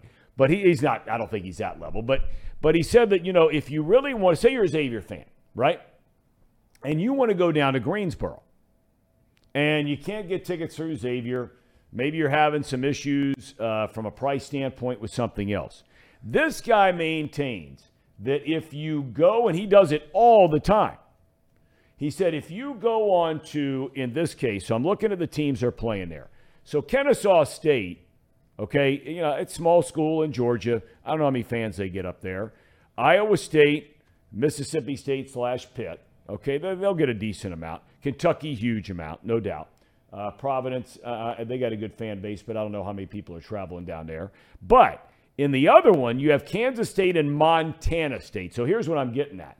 This guy maintains that if you were to go to the Montana State website, every school is allotted so many tickets. There's a very good chance, according to him, that not many people from Montana State, and that is in I've been there, Bozeman, Montana. They're not going to sell out their tickets, more than likely. Who knows? A lot of money in Bozeman, a lot of money recently. Okay, but you can pick up a ticket by just calling their athletic department and say, "Hey, you guys sold out?" "No, I'm not. Can I buy 2 tickets?" They'll send them to you overnight, and you can get a good price on them. Yeah. That's a good point. It's a very good point. He says the same thing for, any West Coast team coming east, right? And that the chances are, if it's not a UCLA or, Gonzaga probably travels relatively well, though a very small school, but a big following. But Arizona would travel very well. But outside of that, some of the other teams out there, a St. Mary's, somebody like that, who knows? But I would try, if you're thinking about that, checking it out according to this guy with Montana State. Okay. We got the Tracer on in about 5 minutes. Anything else on your guys' mind before we get to the Tracer? I don't think so. I'm just looking forward to – we're doing brackets tomorrow, right? That's right. Thank you. So, I'll be here tomorrow, Casey, if you want. I mean, I'm feel free. I can call in Friday. I could call in Friday, like, right away because Xavier's going to play at 12:40. So if you wanted, I mean, I'm not trying to say I have to, but if you wanted me to, I could do it right away. Because by like 11:30, I'll have to be over there. So 11:30 tomorrow, you got to leave? No. Sorry. I will be here all day tomorrow. So we'll do our brackets tomorrow. Yes, I'll be here all day Do tomorrow. you real quick, and we're doing this on the fly because I got to thinking about this after you were just talking about not being here on Thursday. Tomorrow, we're joined by Jay Morrison from The Athletic, talk about what's going on with the Bengals. My dad is going to be joining us as he regularly does on Wednesday. We're not doing any big, long interview tomorrow because of everything going on with the tournament, NFL free agency, et cetera, et cetera.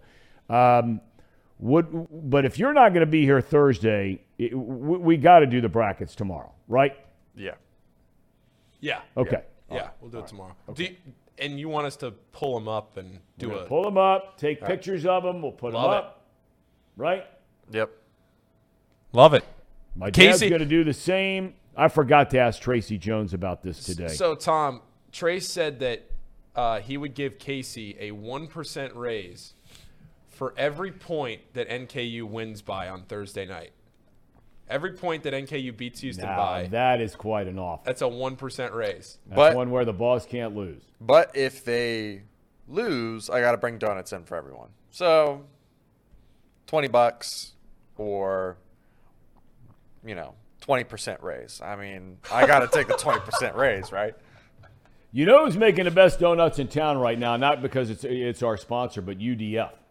They've been really pubbing these things, and they've got them now every morning. They're doing all kinds of different ones. It's a big push for them right now. Yeah. This is a big deal. I'll bring in some UDF donuts. So make sure you stop at UDF. Is it did they revamp a formula or something? They've revamped a lot of things that they're going to really Recipe? be pushing, I'm told, after meeting with Denise down there. Trace and I were down there talking about what they're really pushing moving forward. There's going to be a lot more choices from the hot food. They're going to be putting in these big, huge oven things, and every one of them, apparently, it's going to be a big deal. One other thing that we have here, Trace, we just got a text from Trace, not Tracy, Trace Fowler. Trace Fowler said that he's going to be here at the end of the show. He has some big announcement from Betfred that he wants to make live on the show. So really? We're going to do Reed and I are going to do Not Too Picky when this show ends. But Trace is going to come in. He said he's going to be here around 11:45. But, I mean, he can come in whenever Trace is done. And then he can come in whenever he wants. He's a boss. Yeah, that's what I'm saying. He can just boot Tracy's ass right off the air. That's what I'm saying. We're good. He has something to say. I can't wait. I have no idea what this is. Somebody says on here, and I'd be interested to ask Tracy Jones this, because I don't know if he ever played minor league baseball. This is an interesting point. If he ever played baseball, minor league baseball in Georgia. But somebody makes a point here in the chat that there are a lot of beautiful women at Kennesaw State. I have no idea if that's true or not. But the South is the South. Atlanta. Is that where they are, hot Atlanta? Well, I mean, it's Kennesaw, Georgia, but yes, it's Atlanta. Okay. William, by the way, who's in his semi, it's broken down. He says he's getting everything fixed. So thank you so much for thinking of him and asking about him, and we hope he's well. Reed Mouse keeps pounding away this baseball talk. What am I going to talk about with baseball? The only thing that I have to say about this WBC thing is my good friend, Ken Rosenthal, used to work with Ken a lot. He is one of the lead baseball writers now at The Athletic. You see him on Fox during the World Series and the playoffs and all that kind of thing. He asked the question, which is a legitimate question. If the United States is not playing to win, why are they even playing? And he's talking about specifically the pitchers. Outside of Lance Lynn, 90%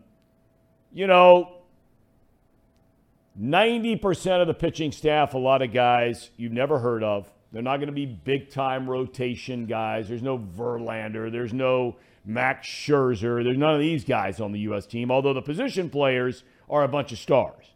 But he went into how you have Mark DeRosa. Now, he's never managed anything. He was an excellent player. He's very good on television. But he's a manager of this Team USA thing.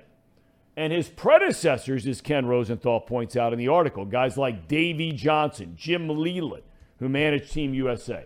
They would have never signed on for this thing under the conditions that DeRosa is under from major league teams about how much, how long, and how frequently he can use these pitchers in the WBC.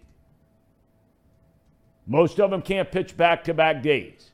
And Ken used the example of the game 2 nights ago when they got drilled by Mexico. It's a 4-1 game. He can't bring in this guy because it'd be 2 days in a row. He can't bring in that guy because he threw too many pitches. It's a 4-1 game. You're right in the game. There's 2 on, there's 2 out. He has to leave the guy in the game. He gives up a 3-run home run. Game over, 7-1. They get beat. So if you're not in it to win it, why are you in it at all?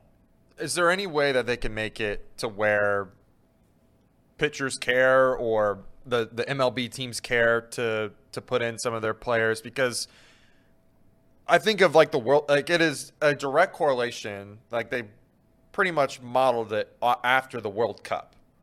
That's right. And it's the same mission to try to spread the game of baseball. And we had a huge segment yesterday on Box Lunch about it. And, you know, Reed is trying to figure out why the pitchers aren't wanting to play this game. And mainly it's because of money. But, you know, there's a way to fix that, and that's to make money. And how do you make money? How do you make this successful? That's the big question. Now, they have sellout crowds. I mean, every venue they have, this has been a 40 or 58,000 at Chase Field yesterday. They're selling out like crazy in Miami. So there are some people that are interested. But please go ahead. Well, I mean, we were just debating on what it is that we can do to improve it or to get the players to care more. And, I mean, there's only a few factors that get them to care, which is money. Yep.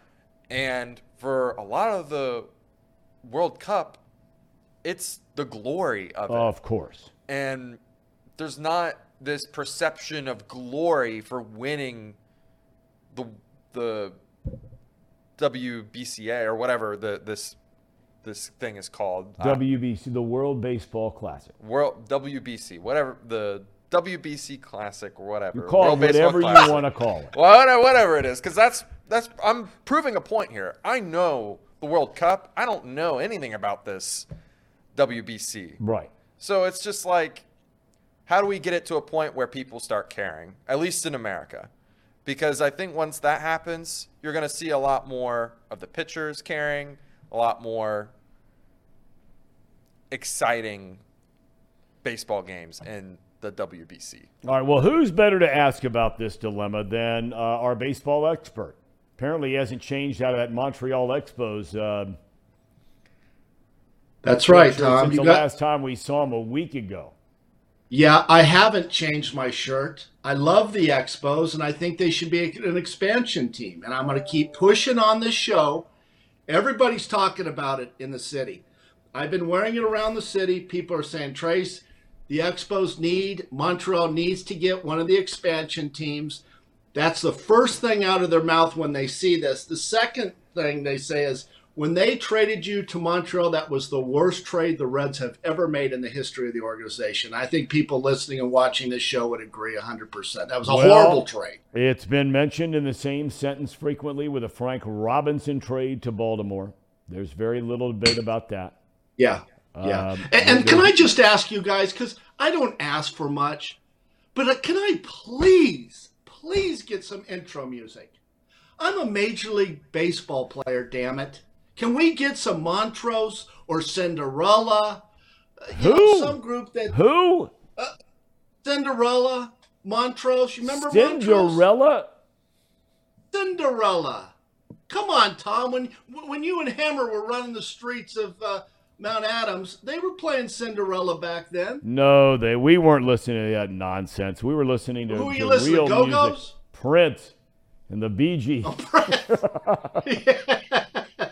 The Bee Gees were great, weren't they? Love it. They were awesome. That's the first time I was 17 years old. That was the first time I got a reach around.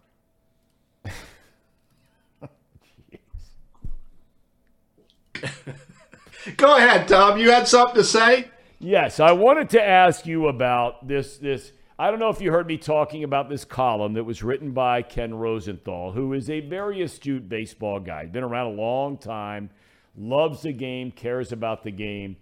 And based on what took place the other night in the United States' second WBC game, you've got all these big stars, whether it's Mike Trout or Mookie Betts or Kyle Schwarber, who's from Middletown, Ohio, by the way.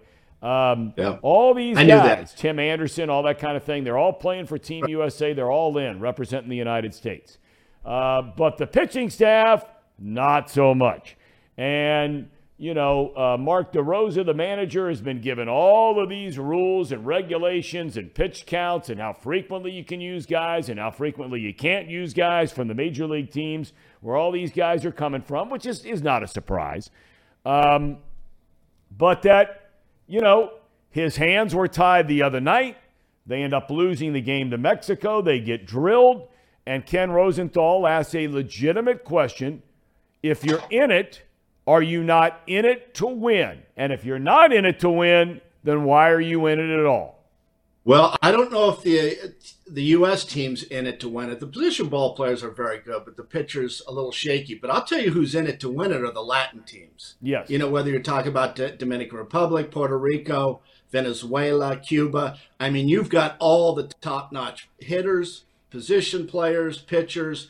And I will say this. I think the Latin players, this is what they're in for. This is what they enjoy. I think they enjoy this more than playing in the World Series here in the United States. I know people probably disagree. I'm just saying from my observation, man, these guys are out for blood. They're going to show you that the Latin players are better than the players from the United States. And even when I played, they wanted to show you how good they were. And there's so many great Latin players. Did you ever go down and play winter ball? I didn't. But it's tough to. I mean, they wanted me to go play in Venezuela one year, and I had just led the league in hitting in the AA and in Vermont, and led the league in stolen bases. And my point was, and it was Chief Bender. You remember Chief Bender? Oh, of course, Oh, great guy. I'm like, Chief, what am I going to prove down in winter ball? What's the upside? I mean, you accomplish so much during the season. I need to rest and relax and get ready for my season in the big leagues. He says, well, you're not going to play in the big leagues.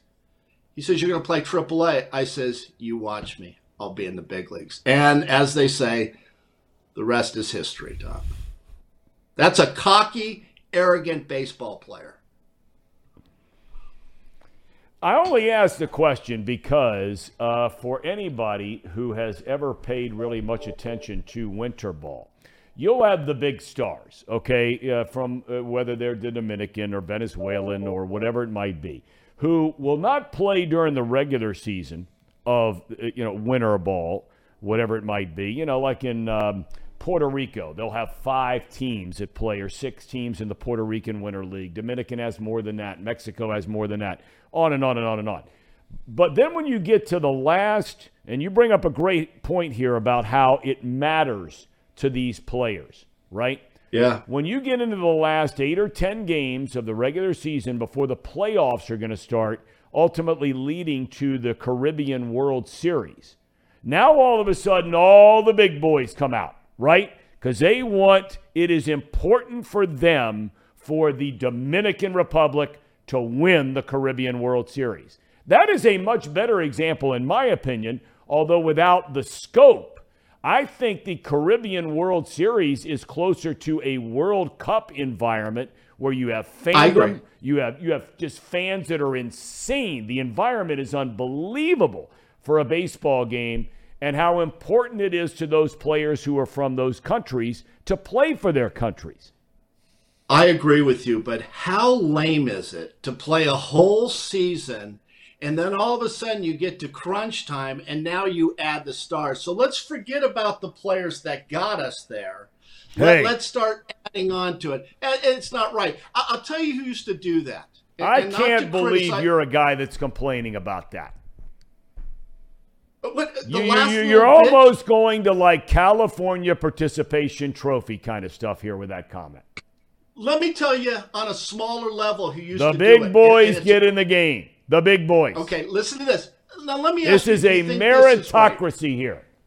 Do you think this is right? And this is, do you remember the Midland program, the Great Midland?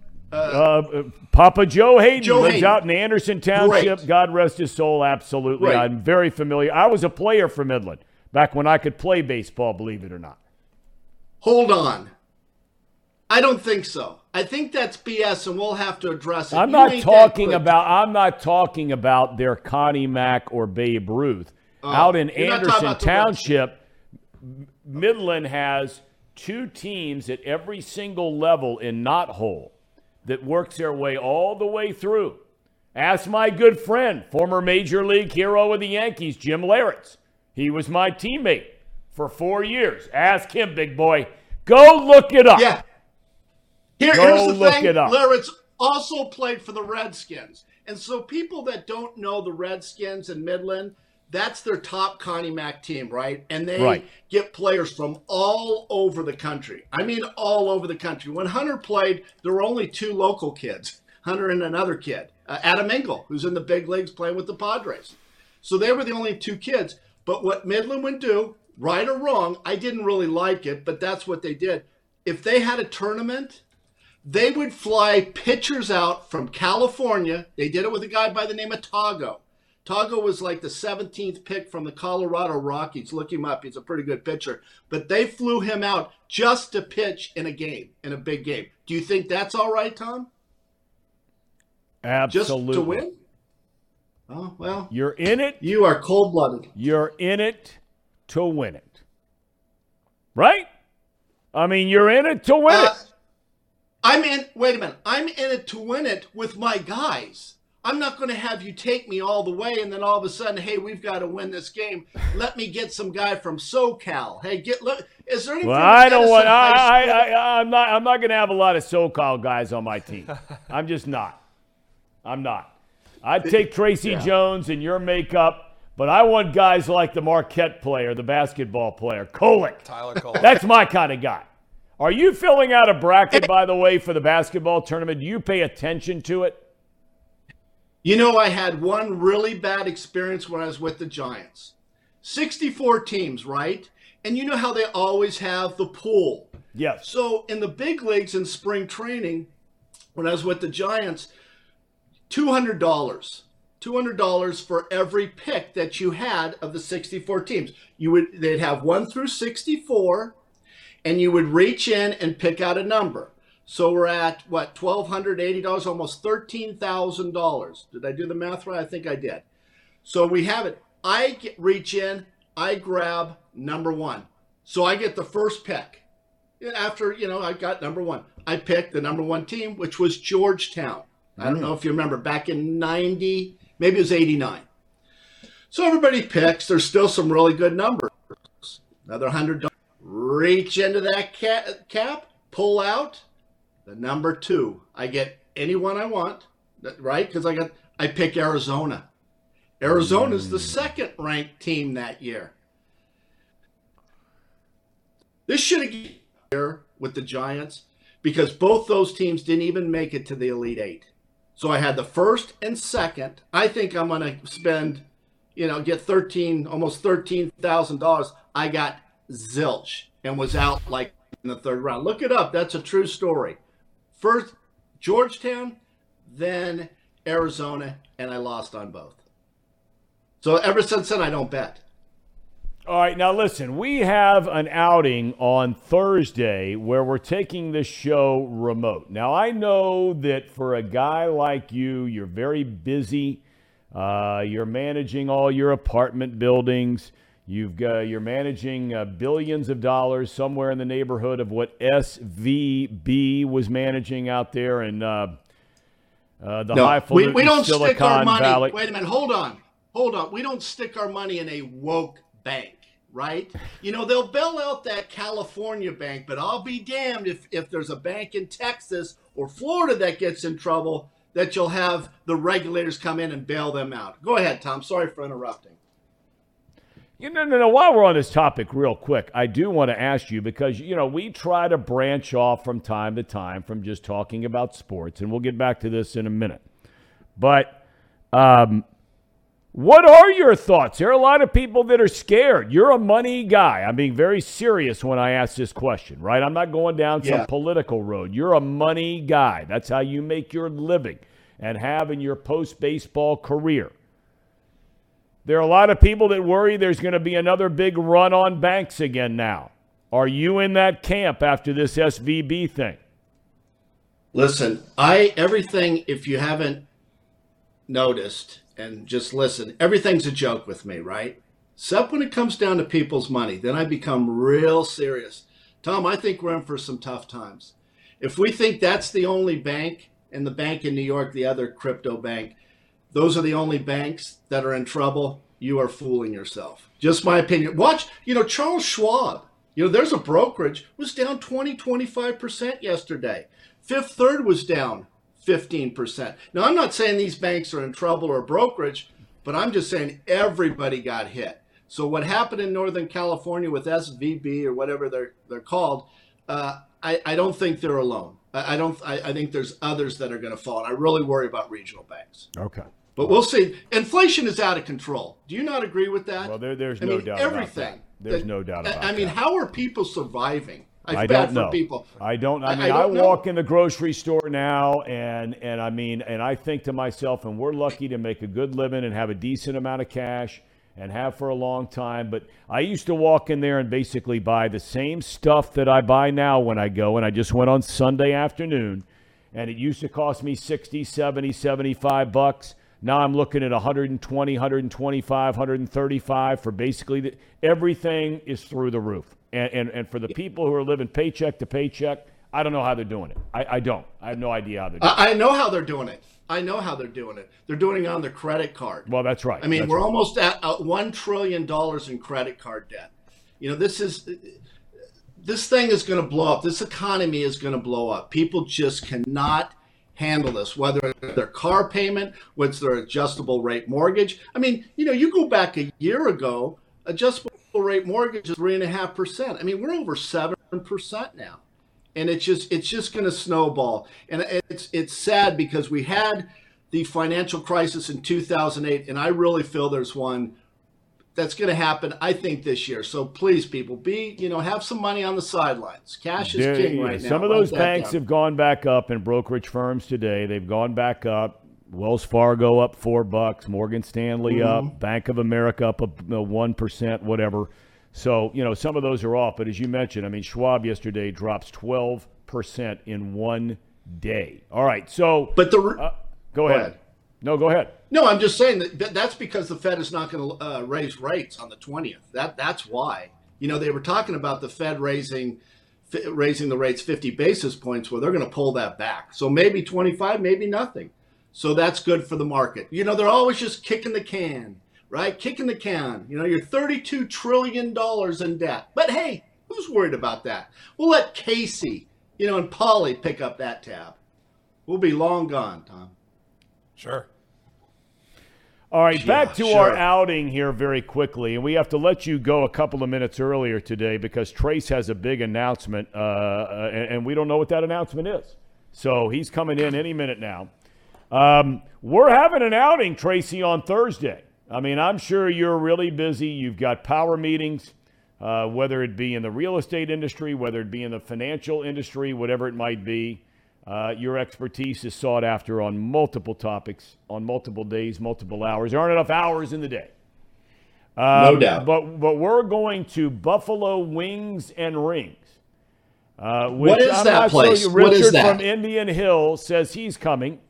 Richard from Indian Hill says he's coming. He doesn't know what that place does. It serves chicken wings, doesn't it? He said he was coming in the chat. He's already acknowledged.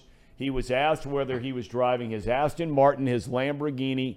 He said he might take his helicopter up to Buffalo Wings and Rings. So is there any chance we have an appearance? Because everybody wants to know in our chat. Is there any chance of the Tracer showing up for this event this coming Thursday, yay or nay? You know what? I have other obligations, but I tell you what I will do for you people is I'm going to send my body double. I actually have a body double, Tom, that I send to engagements that I can't make that I think are worthy. that I think people would like to see me. So I will send my body double. He looks just like me. We'd be wearing this jersey. I haven't taken this off in a week. And please, here's the thing, and this is what my body double likes if you meet. Don't ask for an autograph. Let's not make eye contact. Let's just give the rock, okay? We don't need to shake hands. Do like the Japanese do and just bow to my body double. Casey, are you a little disappointed? Before we let Tracy go, Paul, Casey, you a little disappointed? Tracer is sending his body double on this endeavor? Oh, my God. Well, I have a feeling there is one thing that Tracy is not. You can send your body double to this if you want, but there's something you can't send your body double to, Tracy, and that's what Casey has right here. But my eyes are bad. Is that brass ass? What is it? Do you know what this is? Do you know what this is, Tracy? What might this be an envelope Oh, for? my Lord. I just got one today, Tracer. Invitation. That's right. It's an invitation.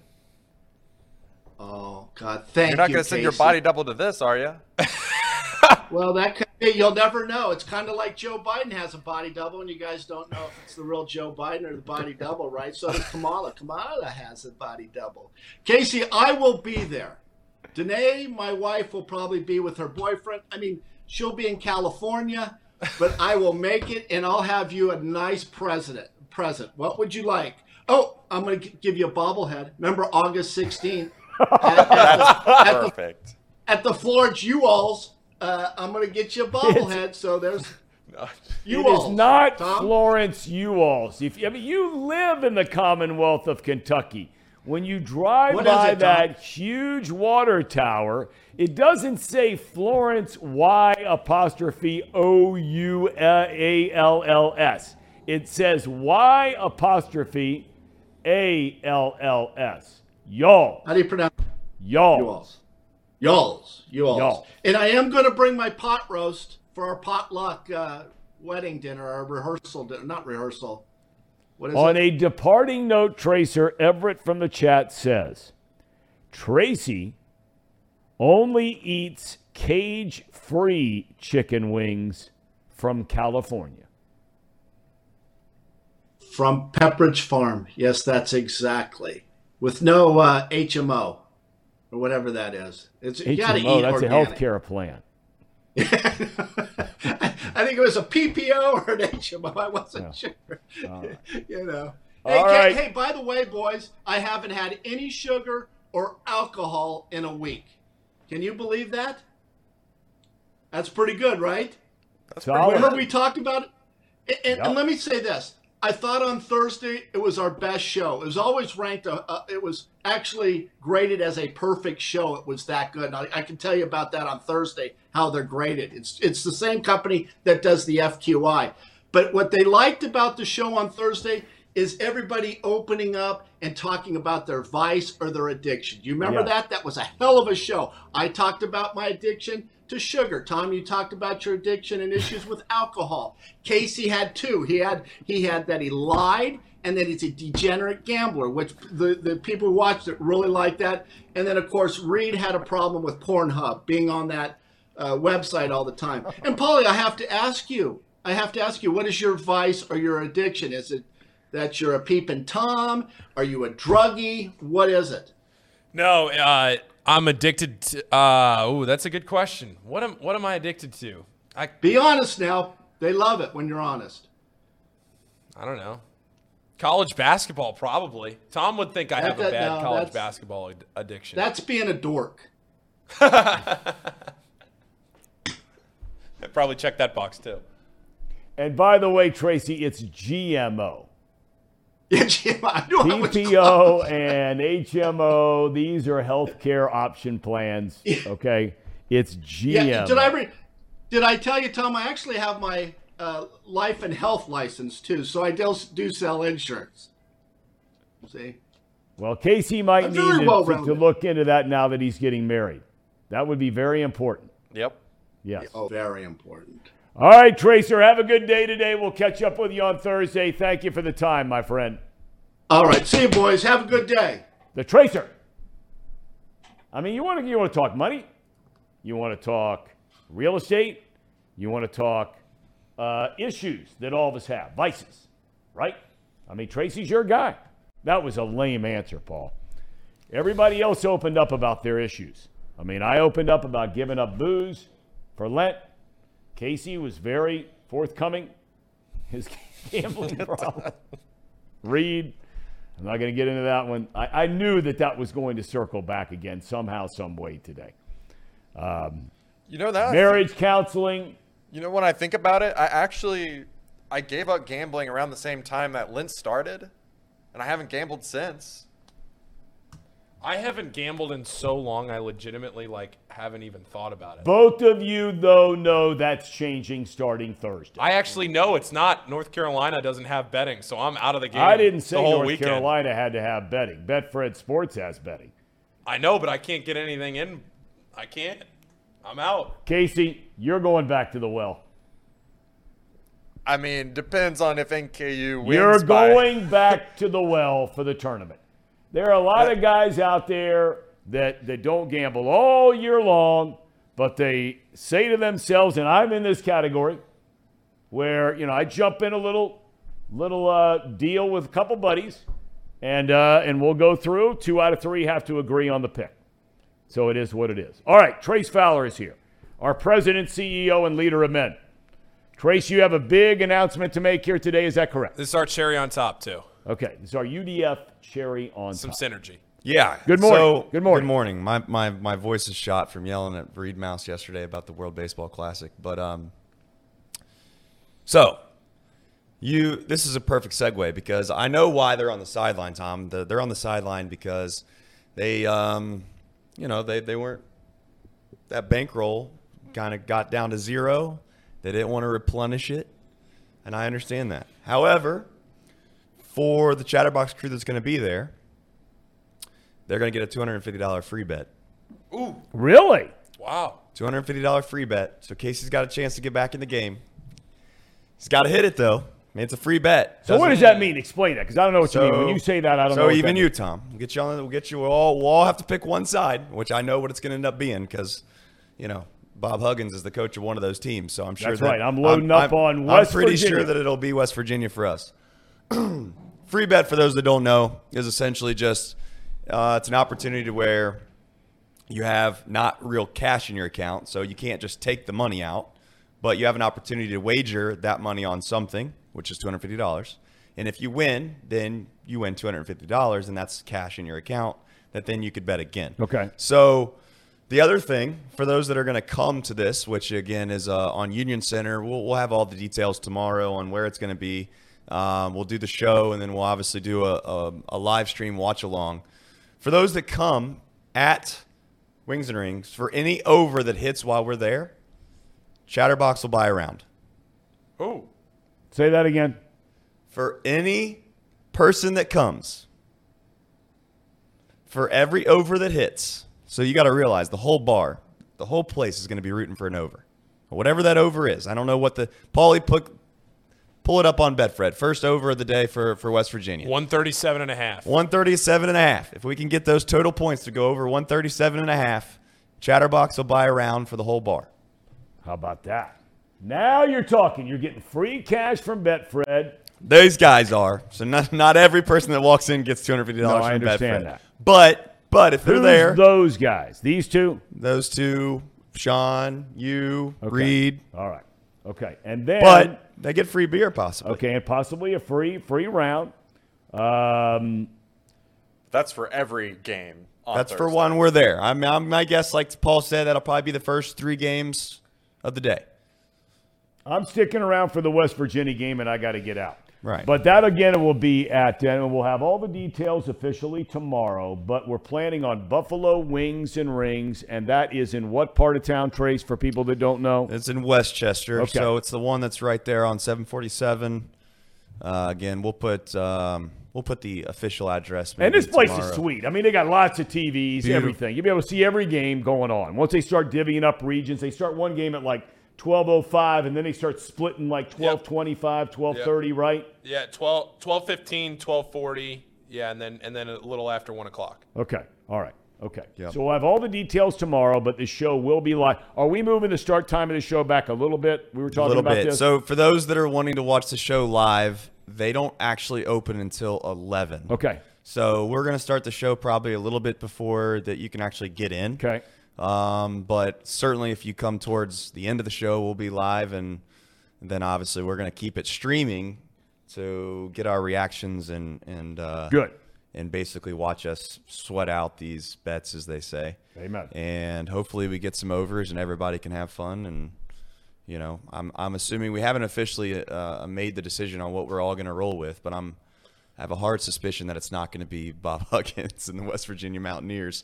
But I'll let these guys decide. But the only rule that I have with the free bet is everyone has to be on the same side. Okay. All right. It's got to be one singular side of the bet. And that's Betfred Sportsbook. That's right. So we thank them. Trace, we thank you. Fellas, you're back in the game. I mean, it's like Pacino. It's like Pacino in The Godfather. I won out, but they keep pulling me back. They keep pulling me back. You're back in the game. I'm back. North's up. Win by 20. Let's go. And get a raise. Get a raise. Let's go. If they win the game by 20, will you buy a round? Yes, I'd buy a round. I will buy. All right. I'll buy a round for the bar. All right. Tomorrow we got Jay Morrison, talk everything going on, all Bengals, what they're up to. Marty Brenneman will join us as well. We're going to unveil our picks. The three of us tomorrow. It's a big deal. Casey, I mean, you have bags under your eyes, staying up late. They tell you don't get inside a computer or on your phone. When you get into bed at night, shouldn't have a TV in your bedroom, all that kind of stuff. But you are just locked and loaded for this tournament. I am. I'm all in. All in. I mean, all night, the first night. I took a little bit of a break yesterday because I had just worked myself to death making that draft. And now I'm going to have to remake it again tonight. Finishing touches. On a masterpiece. Right? Like Michelangelo in painting David. This is Casey for his NCAA. Did Michelangelo paint David, by the way? I think he did, didn't he? Sculpt? David was the sculpture. It was? I thought there was also a painting. Was it a sculpture of David? The painting is the one where he's touching. The Last Supper, right? Oh, Last Supper? I don't know. Culture. Off the bench. Straight in the tank. First attempt at it. I always say that because my wife and daughter are there today. They said they were going to see David. So I assumed that meant a painting. They said Michelangelo. But maybe you're right. Can you look it up real quick? The David is a sculpture. It is. Okay. Yes. All right. That's in Florence, Italy. Sure. I'm quite sure of that. See, there you go. We bounced back strong there, knowing that much. All right, gentlemen. Casey, Paul, thank you. Great stuff today. Trace, thank you. Looking forward to Thursday. Thank all of you. Look forward to you joining us in your shows tomorrow after our show, right? Or is that today? No, Reed and I are doing that it right now. Yep. Not too picky. So, now that he's back in the game, he's got a little skin in the game again. A little skin in the game. Paul, we're leaning on your expertise for our pick of the free money for Thursday. Okay? All right. We'll see you tomorrow.